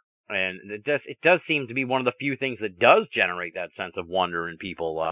People genuinely, and it may just be because, I have a very biased Facebook timeline, but it does seem like people generally have a sort of sense of wonder. I remember about when they landed the Mars rover, people were really excited about it. It's like, so that there is that sense, I guess, that we can still do these, or even when they landed on the asteroid, it's like that we can still do these amazing things. It's like one of the few areas where we can all sort of like get together and be like, damn, man, we landed on an asteroid. That's amazing. So. Well, and by saying we're saying, our, technical mechanic emissaries, because right now I'm seeing, how more and more people are saying that this, using rovers, to sending our telepresence to the universe is the only way we're going to experience outer space, I mean, when you say, when are we humans going to actually land on the surface of Mars, or even go back to the moon? There's one to say, it's so difficult, it's not really worth it, it's going to be so expensive, and then people are going to have such a hard time, they're going to be exposed to so many dangers. No, let's just keep sending rovers. That's kind of like, there's something there that, that as a foreigner, as a non-American, I feel that Americans have lost their edge on space. I mean, I don't know if you see. Absolutely. No, I agree. Well, they've ceded.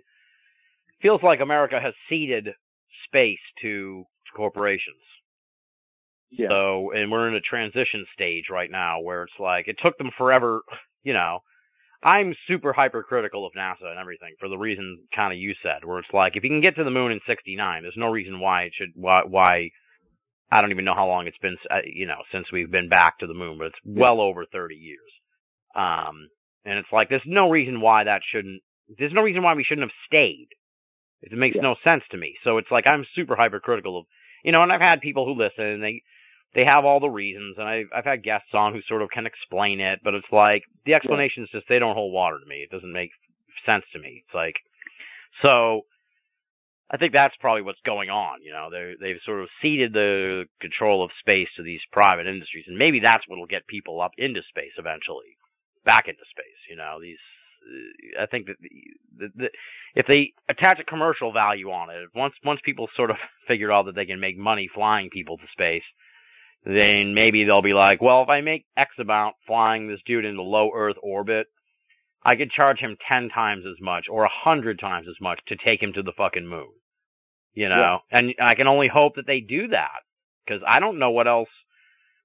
I'm a huge advocate for just getting out of here. Get out of Earth, get somewhere else. And maybe even staying in Earth, because we know that sooner or later we're gonna have one of those big ass rocks coming from outer space that is really going to ruin our weekend plans. Exactly. Yeah. And it's funny, how to think about maybe what happens if tomorrow President Obama goes in a press conference and announces that NASA has detected a killer asteroid that is going to crash on Earth, 5 years from now. And then what are we going to do about it? I mean, will we humans, the countries of the world, will be able to join forces, forget their petty differences and start to try to come up with a plan that will be able to save us from the same fate that the dinosaurs, went through. I mean, I think Arthur C. Clarke was the one who said, the reason the dinosaurs became extinct is because they didn't manage to develop a space program. Well, that you talk to some people in the esoteric field, and they'll say that they did. Reptilians. Yeah, those reptilians. Yeah. That's the one part, I guess, about the whole reptilian thing that I do kind of like. It's a cool twist to the theory where it's like, the dinosaurs didn't go extinct. They figured out how to leave because some of them were like reptile people. And it's like, what? Yeah. That's awesome. You see, because like you were saying about Nessie. I think we're also kind of in agreement where it's like I cheer for this stuff to all be true. I want all this stuff to be true because it's like that would make the world such a better place for me. Not in any sort of way other than just like sheer delight.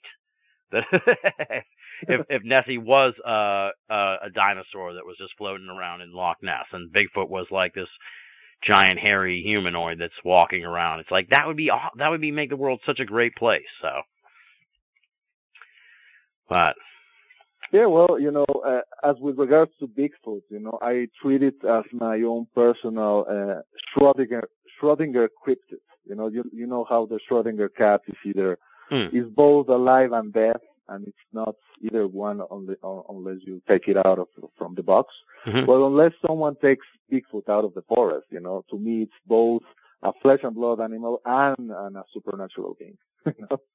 Yeah, I've kind of come down on the side that it's like that it is both in a sense. Mm-hmm. You know what I mean? I think I talked about this with Joshua Cutchin, where it's like you hear all these stories about shapeshifters and stuff, and or just like things take on the form of animals, and it's like, well, if the Bigfoot's an animal, then whatever the supernatural things are that take on the form of animals would then in turn take on the form of Bigfoot also, not just a bear or a deer or something like that.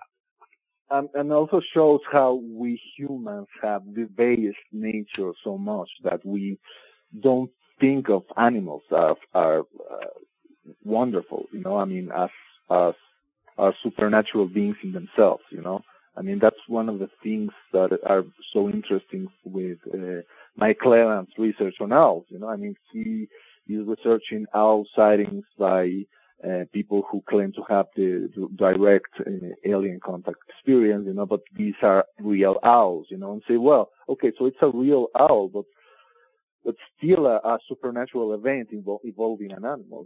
Why is it that we have forgotten the things that our ancestors kept telling us, that, animals have these powers and have these other aspects on themselves that we just don't see on them anymore. We see them as biological machines the same way that we see ourselves as biological machines, and that's that. Well, maybe paranormal events are here to remind us that we are more than biological machines, and that the world is more than a chain sets of chemical reactions and energetic, processes that bring about, things out of pure, mechanistic, Newtonian kind of way. Right. Well, we're at a crossroads in a sense, because you wonder with science advanced, with technology really is the ominous sort of cloud on the horizon. It seems like more and more now. There's more articles all the time about how, the robots are going to destroy us and everything. It's like kind of, it's almost getting scary now at this point, just because it seems like this recurring story lately, that it's like, watch out for that technology. And it seems to me like this is inevitable. I think as a species, we're going to just we're obsessed with creating our own demise, and I think that's what's going to happen with alternate technology and everything. Maybe we'll merge with machine, but at that point, are we even human anymore? It's a question that I have pondered upon for a long, long time. This idea of the singularity and the people, the transhumanist movement, how they want to download their consciousness into some kind of computer, so they can be immortal forever, right? But, maybe it will happen, or maybe it won't. Maybe they will find that the hard problem of consciousness is not as easy to figure out as just trying to, connect more neural networks in parallel, just to try to process more information. Maybe there's something more, I don't want to say mysterious, but something more to that just, seeing the human brain as just a computer, because I am of the camp that the human brain is more of a receiver Right. than an actual, the processor of consciousness, and maybe the attempts to download or to create a strong AI will follow on the footsteps of people who were promising us gene therapies, back in the 1990s, where there was this the Human Genome Project. I don't know if you remember how they kept telling us that as soon as they figure out, mapping the whole human genome, then we're going to have the cures for Alzheimer's, and they were going to have the cures for cancer and all that. Well, 25 years later, we're still waiting. And what they found is that not only was the human genome a lot shorter than they actually expected, but, there's not really a gene responsible for Alzheimer or a single gene responsible for cancer. It's a whole more complicated than that. And we're also learning that epigenetics, the behavior of your parents has a huge influence in your development. Something that 50 or 100 years ago, you want to say, dude, that is the theories of Lamarck. That is completely, anti-scientific, anti the things that we know about Darwinian evolution. But now, there's like Lamarck 2.0, epigenetics, the environment, and your parents, and even, your whole ancestry has a huge influence in how your genes activate, how they switch on and off, so maybe the same thing will happen with human consciousness.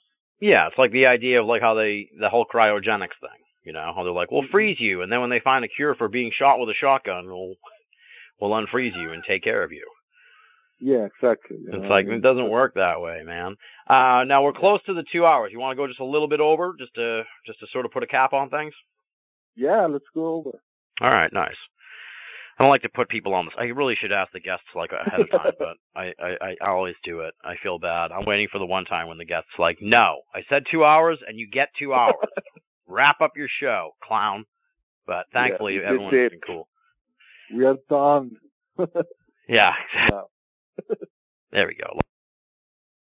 There we go. I keep losing my ringer here. You wouldn't believe the phone. I should take a picture of this phone that we use for the show and put it on Facebook or something. I'm talking, this thing is like from a time machine, man. It is, well, let me put this from Radio Shack. I don't even think there are Radio Shacks anymore. Radio Shack, yeah.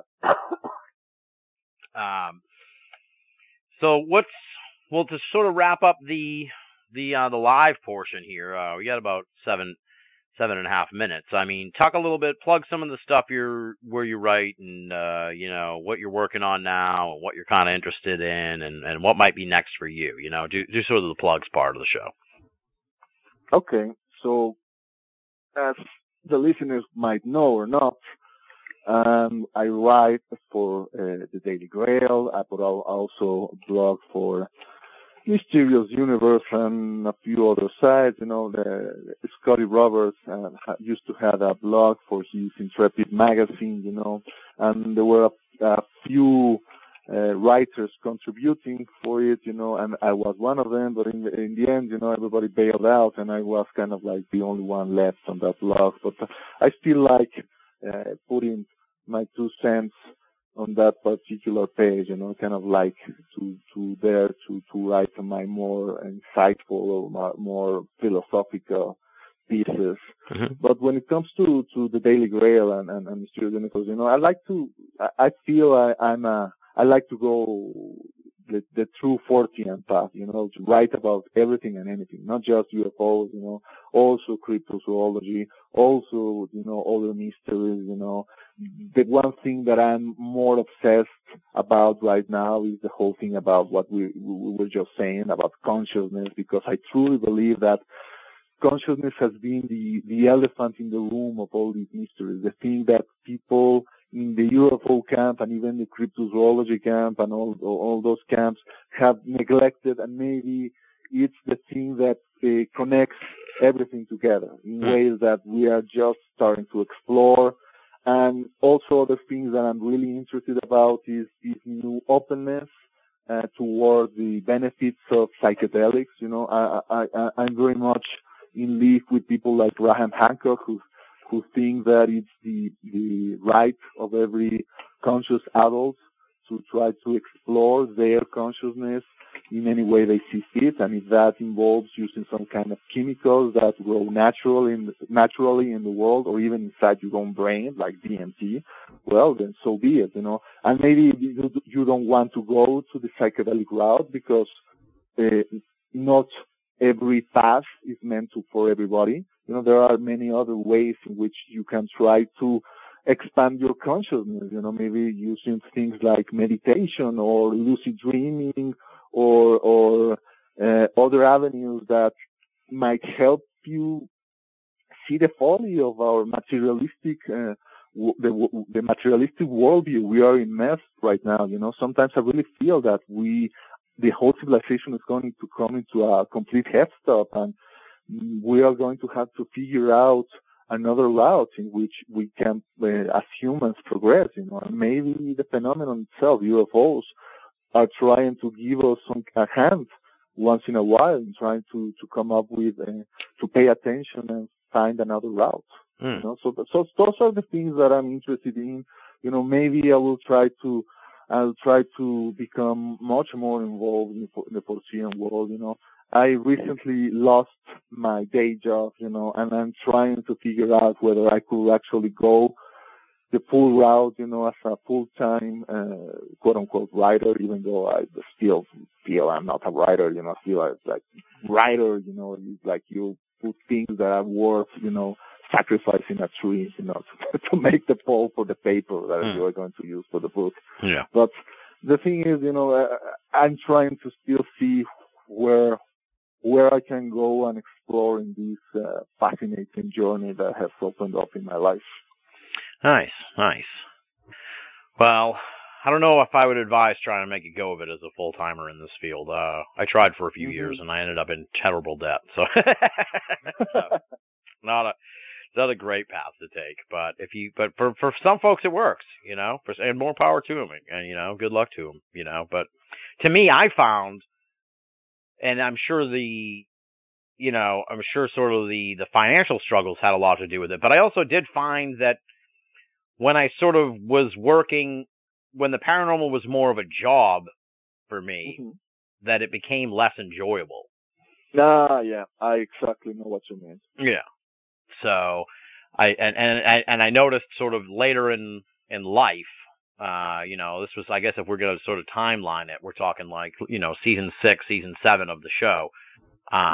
You know, but later in life, as I sort of got back on my financial feet and really didn't need the money from the paranormal except just to pay for the costs of the show and everything, and sort of like living was paid for by working, then it became a lot more fun again.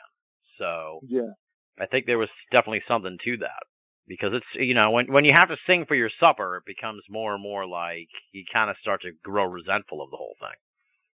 Yeah, exactly. I know that it really becomes like a job, right? And it loses its allure, and from a fun hobby that you were willing to really devote your free time, now it really feel that you are committed to it, you know. Yeah, it loses some kind of spark, you know. I know that there are people who actually can make a living out of it, you know, like or people like our friend Micah Hanks, you know, who has like 10 different jobs, you know, in order to make ends meet. And he, aside from his musical career, he has his writing career, and also that's an interesting way to go, you know, to have different pursuits and hobbies. You know, I think that having only one thing in which you devote your time, it's not the way in which Forteans should devote their time. Exactly. Yeah. And it's like you talk about it. It's like you do when it's a fun hobby in your free time. When it becomes your vocation, it's like then you sort of fall into like an existential crisis in and of itself, where it's like, well, now what do you do with your free time? Exactly. You know, what becomes of the free time? Well, speaking of time, that's a good segue, because the British lady, which only Red Pill Junkie and I can hear. She's informed me that we're closing in on the final moments here of the live program. So I want to thank all the folks who tuned in to the live show. Thank you, of course, to Red Pill Junkie. We're going to keep chatting in a few moments as we close out the program. But again, big thanks to the folks in the chat room. Big thanks to the folks who tuned in live. And if you are the folks who tuned in live, grab the MP3 in a couple days because there'll be some additional conversation on there as well. And, check out Red Pill Junkie stuff. He's on Facebook, so punch in Red Pill Junkie and like him on there, folks, because you don't have a web hub or anything yet, right? No, I'm thinking about having one. No, not right now. That I'm thinking about getting a domain, kind of like a central hub for my many pursuits, not just the writing, but maybe also other business ideas I'm trying to come up with. But right now, I'm glad of being, like the fly on the wall of many websites, among those, the Daily Grail and the Studios Universe. Nice. Well, oh geez, I don't know if I should even. I don't know. Is this safe to mention? Let me see. Yeah. Well, apparently there is someone already has redpilljunkie.com. So. Yeah, I know. There's a guy who uses the handle Red Pill Junkie on Twitter. It's kind of like a drag. And this is an interesting thing. I actually tried to investigate the guy, and he is a Mexican also, and he is also an industrial designer. Which is the thing that I studied in college. So talk about a doppelganger. Yeah, that's weird. Well, there's a lot of weirdness going on, actually. We should mention this because I thought it was really interesting, and the more I thought about it, the more interesting it sort of became. Because it's like so, we talked about this. I'm super cynical. I think like almost everything is bullshit. So it's like, all right. But this is amazing to me. Like I said, the more I think about it, the more amazing it gets because it's true. It really happened. You have a word of the day app on your phone, and the word of the day for today, which is when we're going to talk, was foison, which is like, that is such an obscure word and so esoteric. It's connected to the whole thing that we talked about with Joshua Cutchin. It's really amazing in a lot of ways that would come up. It's almost undeniably weird. It's like, was Joshua your last live show? Joshua was the last live show, yeah. Wow. Well, there you go. Yeah. So it's like the universe is like, fire it up, man. Get some foison out there. So, that's just so weird because, like I said, I'm sure there's people out there who say, oh, it's all random and everything, but it's like, that's just beyond, random. To me, it seems like it has to be some kind of like poke in the synchronicity, realm. Yeah, synchronicity is the way in which these phenomena manifest more openly in my life. The first time I started to have one of these really, really meaningful synchronicities, it was, really mind-changing for me. And I think the same thing happened to someone like Jacques Vallée, a guy who has spent all this time researching about UFOs, and to my knowledge, I think the guy has never had a UFO sighting. I really also haven't had anything, dramatic, when it comes me neither. To sightings, But I have had a lot of interesting synchronicities. And with him, this is something that he wrote about in his book, Messengers of Deception, which to me is one of the top 5 books any people interested in the Fortean world should ever read. He started to see how synchronicities could be, in a way, connected to this phenomena, and also could hint to the idea that consciousness and information are the 2 building blocks of reality, which in itself, it's like such a mind-blowing and radical, even heretical, idea nowadays, but I keep coming back to it, and I really think as time progresses that really is it, that consciousness and information are more fundamental than energy and time space. Right. Well, it makes you wonder if they're even ever going to be able to figure out consciousness. because it's been Well, around forever maybe, and they still can't seem to get a grip on it. yeah, maybe we will never do it, and maybe that isn't such a bad thing, because imagine life without mystery. We'd be so goddamn dull. I think that I remember this thing that Whitley Strieber, the famous abductee, the guy who wrote Communion and all of those very important books. I mean, he practically brought the meme of the alien rectal probe to the mainstream, much to his chagrin, nevertheless. But Yeah. anyway, I think that he wrote in one of his blogs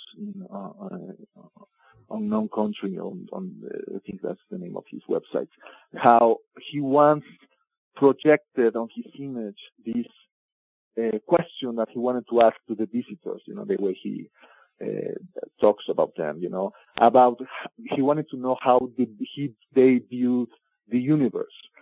And the response he got was an image of a closed coffin,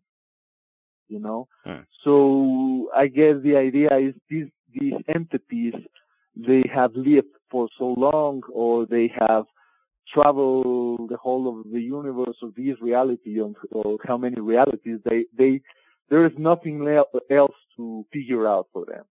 There is no mystery left. So in that way, there's nothing more to get excited, getting back to the cynical idea, then the universe becomes like a trap, and maybe that is the reason why the phenomenon is so interested in interacting with us, because in a way maybe we inject novelty into their existence, being like the new kids on the block from a cosmological point of view, maybe it's something similar to what parents experience when they have children, and the young children, the first time they see, I don't know, snow, their first Christmas, the first time they see a Christmas tree, or the first time they have a birthday party, the parents, they enjoy it kind of like by proxy, because they can get to relive it in the eyes of their children. Although you could also say that you could also view it in a more negative kind of way, when you see people like Hugh Hefner, the guy with the editor of Playboy, and the guy is marrying women that are like 50 years younger than him, Right. And in a way, he's trying to keep young by being surrounded by these young women, and he's becoming like some sort of vampire, So it's the open idea, which one is it? Are these visitors, being like benevolent parents, which are trying to help us in our development, or are they some kind of demonic vampires that are trying to prey on us, feed on us, or feed on our naivete? Right. Yeah. Well, you presume that it's like a whole mix of stuff. That might be part of the problem too, of trying to figure it all out. It's like people are, you're always sort of like, you're always trying to put it in a box of good or bad or indifferent. Yeah, it's like, exactly. there's probably many different things going on. Exactly. It ties into the sort of the idea too that it's like, I still sort of like keep the ETH on life support. You know what I mean? Yeah, I mean, it's a valid idea. Right, exactly. It's a valid idea. So it's like, I'm not completely, I'm not one of those people that's like, it's bullshit. It's, it's like, we don't know. So we can't say it's absolutely that, and we can't say that it's absolutely not that. But I guess the point I'm trying to make, connecting to your thought, was that, it always sort of like brings me back to the scary sort of idea that conspiracy folks tie into ufology and UFOs and aliens and everything, where it's like we're property, we're like at the center of a battle between forces much bigger than us. It's like that very well may be the case, so that there's a whole bunch of conflicting forces at work, and for all we know, we talk about sort of like how it seems like the UFOs have gotten stagnant, and maybe there's less interaction, and it's just like maybe maybe some other race of aliens got custody of Earth. And so that's why things seem to have changed. Who knows? Yeah, no, maybe, there's the famous Fermi paradox, right? The Enrico Fermi, this physicist who said, okay, so there clearly has to be life in other parts of the universe, so where are they, right? So there have many ways to try to solve the Fermi paradox, and what's interesting about it is that the solutions inform us more about our current thinking than about what really might be going on, So they used to say, well, distances between stars are so ginormous that it's impossible to travel, to another star system, because it takes like forever, and it takes a lot of energy.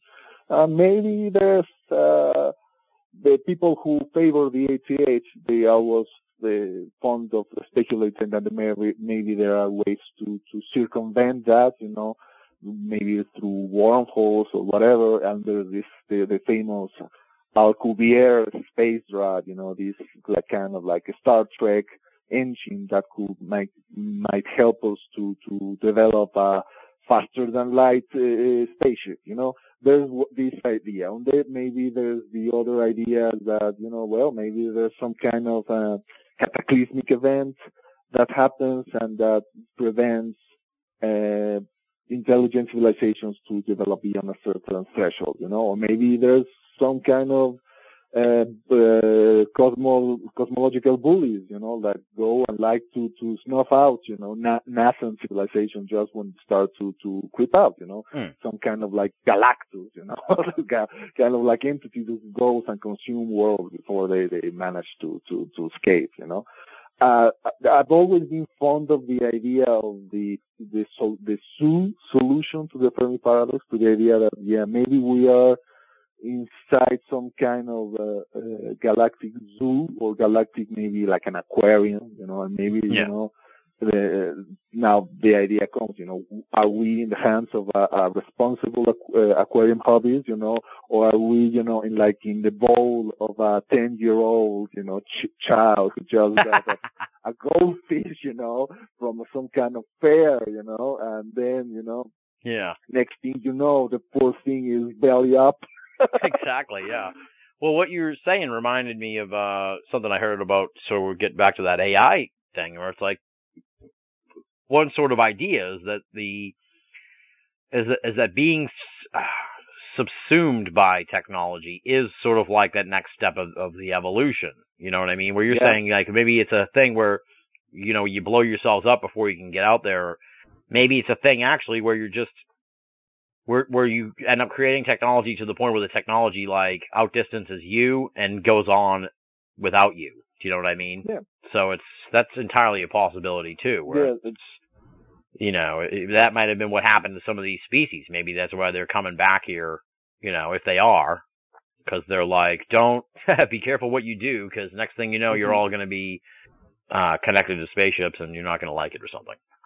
Yeah, there's this other idea that has become more popular in the last years. The idea that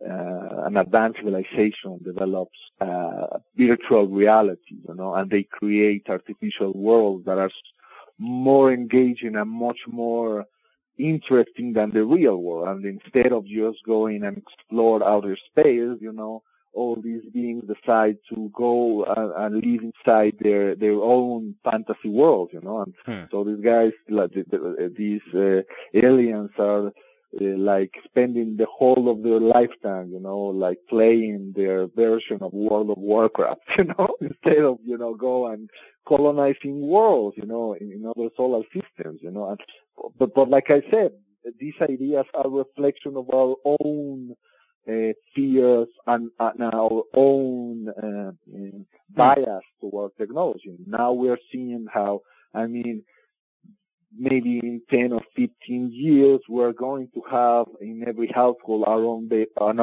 version of the holodeck, or our own version of the Oculus Rift. Right. And what is that going to do to our society? You know, when you go and instead of, you know, watching television, you can go and jack in like in the Matrix, you know, and go and have a date with, I don't know, Farrah Fawcett or whatever. You know? That would be pretty nice. Yeah. Well, it's, maybe. Yeah. Well, I get what you're saying in a way too. It's like we already do have people that are spending their lives on World of Warcraft. That's already happened to us. Yeah, and I mean, maybe at the expense of us exploring other worlds, you know, it may already be happening here. Yeah, I can't criticize anyone who likes to play RPG games. You know, I'm a big gamer myself, and I like devote most of my time now online. You know, I mean, with the Twitter and with the blogging, and now that I decided to take the goddamn blue pill and on Facebook, you know, I might as well glue my tablets right on my forehead, you know, and forget about all that's happening in mid-space, you know. Yeah. But in a way, you know, and it's also interesting how there are more and more scientists who are really entertaining the possibility that the whole universe is a simulation. Right. Yeah. Yeah. I've heard that whole theory. Yeah. Yeah. I mean, that kind of like harken back to what I was saying, you know, that, well, it kind of like the old becomes new again, because all these ideas are nothing but reiterations of the whole Platonic thing with the cave, you know, and the you know, the projections on the wall on the cave, you know, and the implicate order and all that. So maybe we are living in a kind of like a world of shadows, you know, some kind of holographic subset of some super geometry, using the term coined by Tom Fusco. You know, I don't know if you have had Tom on the show. Yes, I've had Tom on. Yep. Okay, so yeah, I think that his ideas about the super geometry, you know, are very relevant to the discussion of the paranormal phenomenon and even the UFO phenomenon. Trying to think what else, what other avenues we may go down here tonight on the show. This has been a remarkable conversation, RPJ.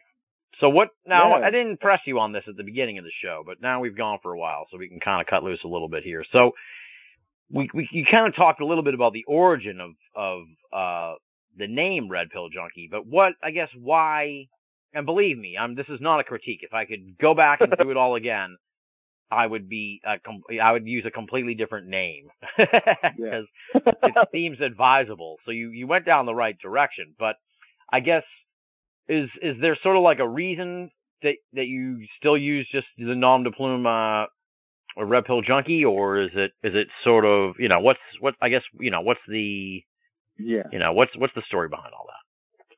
Yeah, I mean, like I said, I don't really remember how I came up with such a oxymoronic term, because it really is an oxymoron if you think about it, you know, because in the end, the idea behind the Matrix is you have to take the red pill only once, you know, but in the same, you know, it kind of, to me, it's not in a nice way of saying how, you know, that's not really true, you know, you really have to be taking the red pills, you know, all these things that I see as the red pills, you know, these things that I find all the time questioning my reality, but you need to keep doing it all over and over again. Yeah. And then I was using the term Red Pill Junkie as in the comment section of some web page, and then I used to use the same nickname in other pages, so people will recognize me and say, oh, so this is the same Red Pill Junkie who comments on that other thing in that other website.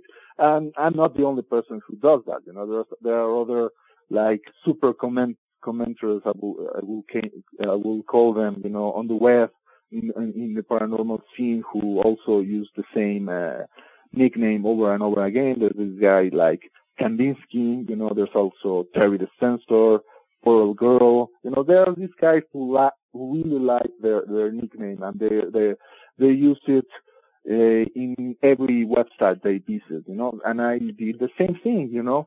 And then that's the name that I decided to use on the Daily Grail, you know, and then kind of like decided to keep it, you know. Yeah. In the end, I think that it was kind of a interesting way to try to be more, I don't know, enigmatic and crap, you know, try to have a more of an allure, you know, and also try to maintain some level of anonymity on the web, you know, even though that by now everybody know that my real name is Miguel Romero, you know, I've mentioned it a couple of times, and I don't mind saying it, you know. Because, oh my God, this is like El Santo unmasking.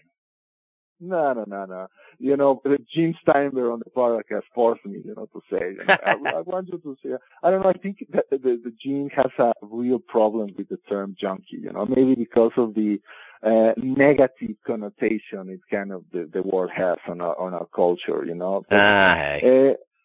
You know, another thing I really like about the nickname Gene is that it reminds me never ever to take myself too seriously. Yeah. You know? Yeah. Because it's so whimsical, some kind of nonsensical, you know. It forces me to remain in that kind of like, you know, whimsical, tricksterish, you know, playful level, you know. If I try to, you know, then, feel like I am the all be all and, you know, like the big fish in the paranormal thing, that's the moment that I will really start to lose, you know, whatever insights I have might have had gained, you know, all these years, you know. So I like the idea, you know, that not taking myself too seriously, people not taking myself too seriously, the same way that maybe the phenomenon itself shouldn't be taken too seriously, you know. Do you remember that famous UFO case with this police officer, you know, this guy, I think his last name was Shermer. I was talking to Greg the other day about this, you know. It's one of my favorite UFO close encounters of all time, you know, the guy who gets aboard the UFO ship, you know, with these beings who have like cat-like eyes, you know, and in the end, one of them says to him, you know, we want you to believe in us, but not too much.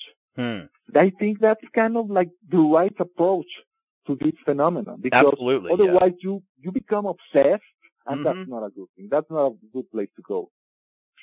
Absolutely. I'm in total agreement with you there. It's like, you can't take this stuff too seriously. I worry about the people that do, because it's like, they exist in a world where their worldview is completely off of what the shared worldview is. And it's like, you have to at least be able to understand the perspective of the remaining, the rest of the population, that what you believe in is crazy. Like, to people that are, you know, out there that are just absolute ardent believers in all this, sometimes they can really go off the deep end, where they just, you know, they take it so seriously that, again, it shapes their whole worldview, and it's like, oh man, you're not existing with the rest of us, and that's worrying. Yeah, and in the end, they should ask themselves, you know, what is this obsession bringing to my life? Is it bringing me knowledge? Is it bringing me joy? Or is it bringing me, you know, sorrow? And is it bringing me despair and paranoia? Because if it's the latter, well, maybe, you know, you should consider quitting. Yeah. That's sound advice for sure, because it can be troubling for some folks. It can be tough. But like I said earlier in the conversation here, you know, and you sort of touched on it just now when we were talking about the name. It's like, I really do appreciate the sense of whimsy and wonder that you produce in your stuff, and the sort of sly sense of humor. Even in the emails just between you and I, they have that sort of quality, which I really do appreciate. It's nice to have somebody who kind of who like our mutual friend Greg doesn't take us all too seriously, because exactly, you know, it's I don't know if it's supposed to be fun, but I think it should be fun. That might be the best way to put it, you know. Yeah, I think that having a sense of humor is a good tool, you know, to keeping your feet on the ground in this field.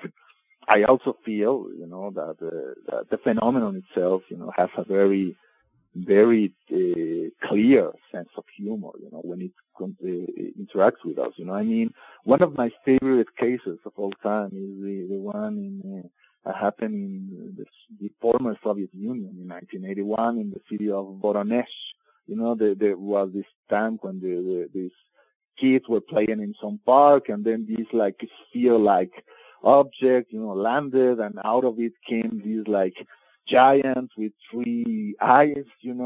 It's such a bizarre and absurd story. Even though there are many reasons to believe that it's genuine. But one of the things that really flies in the face of it is the fact that in the belt buckles of the beings, and also in the drawings of the child witnesses, there is this symbol that has been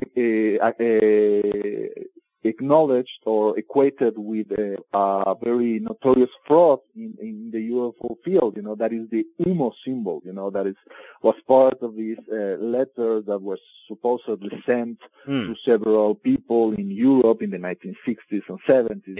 Which were supposedly sent by alien beings coming from the planet UMO. And after that, many people think that the whole thing was a hoax, maybe perpetrated even by the CIA or the KGB or whatever. But the end is that in all likelihood, the letters were a hoax. But now we have this new, what seems to be a very compelling case, and what? It has this phony symbol, right on top of it, some kind of in your face, way of, showing us the middle finger, it's it's part of the self-negating nature of the phenomenon, saying, you're never gonna figure this out, guys. So, keep trying though, Right. Well, that's what we're gonna have to do, man. Let's just keep trying to figure this out, or at least, find the stuff that interests us, That's kind of what I do, and I know that's what you do, with your work. So, and I gotta say, dude, like I said at the very beginning, you're one of the good guys. I really do, you dropped some profound thoughts on us tonight, and I really do appreciate it. And, what I also like is you're not just out there everywhere, which is, which is nice, it's refreshing. So, and we have a mutual friend, Brent Swanser, so. Oh yeah, Brent is, one of the rising stars in the fortune field, and I really feel that the guy is going to go places. I was one of his fans back when he was writing for Cryptomundo. Yeah, me too. Saying, wow, this mystery man guy, he's deep. He's really, really knowledgeable. He really knows his stuff. When it comes to cryptozoology and biology and all that. And then we kind of regained touch via email, and then I saw him, starting to write for Mysterious Universe and all that, now. Then I remember when you were starting to ask me, how can I get a hold of him, and then I remember him. Well, I hope he doesn't mind disclosing this, how he was really nervous, he was really not sure whether he will be willing to go to your show or any show for that matter, and I was trying to convince him, dude, you will be fine, it will be great, do it, it will be, it won't be, you won't suck. He did great. He was awesome. And it's he deserves all the, that's why when I remember after we posted the show, it was I emailed you right away about it, and it was I'm all for promoting my show and everything, and I'm happy to send out emails and everything to sites when we post a show. But this time there was a different sort of mood on my end as far as getting the word out about it, where it was we need to celebrate this guy. So, and the same goes for you, man. I mean, you do some tremendous work, and that's kind of why I wanted to have you on the show, beyond the fact that we were way overdue to have you on the show. But it's I want to celebrate the people that do good work, I may sound cynical on the show, but I recognize that there's a lot of good stuff out there, and the people that are doing good stuff should have a platform to talk about it and be celebrated. So guys like you and Brent, I'm happy to have on the program like anytime, because you're doing good work, man. Getting back to what you were saying earlier, how this field is not really the avenue to make a profit. I mean, really, if you're really thinking of trying to make a buck, stay away from UFOs, guys. But having said that, if what you want is a different kind of wealth, the wealth of getting to know and befriend really, really interesting people, who have a lot of knowledge and a lot of interesting fields, not only UFOs, but many other areas, and that's, I can't recommend this field highly enough, that it has really made me rich in friendship with people like you, like Greg Bishop, Brent Swanson, Joshua Cutchin, my cosmic compadre, Micah Hanks, I mean, if you are pursuing that kind of fortune, then this is the right field for it. Absolutely, yeah. You'll make some great friends, and you'll learn a lot about it. You may not learn much about UFOs, that is for sure, but you'll learn a lot about people. I guess that's the point. You'll learn a lot about the human condition in a way, and what makes people tick, and that kind of thing. It's more probably than you will about UFOs. So it's a strange sort of learning experience. Yeah, you learn about people and the world, and that's not such a bad second prize. Maybe that's the reason why these entities keep coming back. Maybe they have traveled all around the world. And in the end, this is the most interesting place to be. That would be pretty awesome. Yeah. All right. Well, we'll wrap it up here. Do you mind to stay on the line? I'm going to do the plugs. That takes like 2 minutes, and then we'll just kind of do a little off air after chat. You don't mind, right? No, not at all. Awesome. You're the man. I really appreciate it. I appreciate you coming on the show here, man, and giving us the extra time and really just opening up and talking about all kinds of stuff. I really enjoyed the conversation. I really, really did. It's I don't know. We're on a real hot streak here, because it seems like every show we've done this year so far has been just really, really good. And we kept it up here with this program. And I'm sorry it took us so long to put it all together, but I'm really glad that we finally did.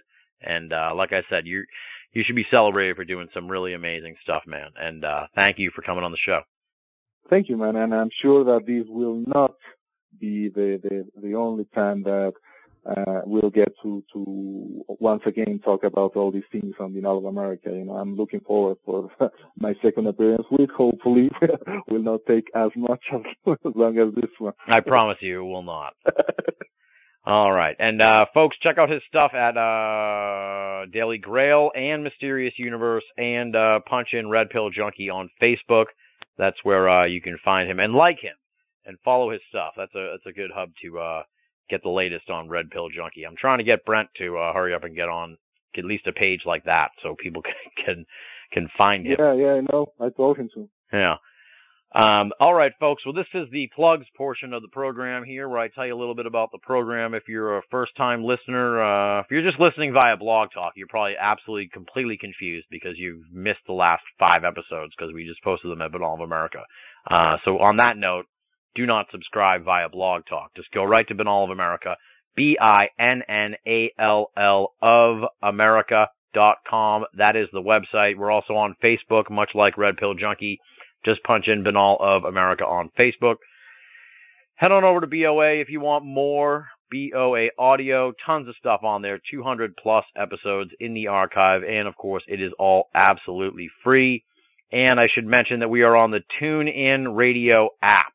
We finally have taken a tiny step into the 21st century, because now we're on this TuneIn Radio app. But I don't know anything about it, so don't ask me for technical help, folks, because I'm on the Radio Shack phone. I mean, come on.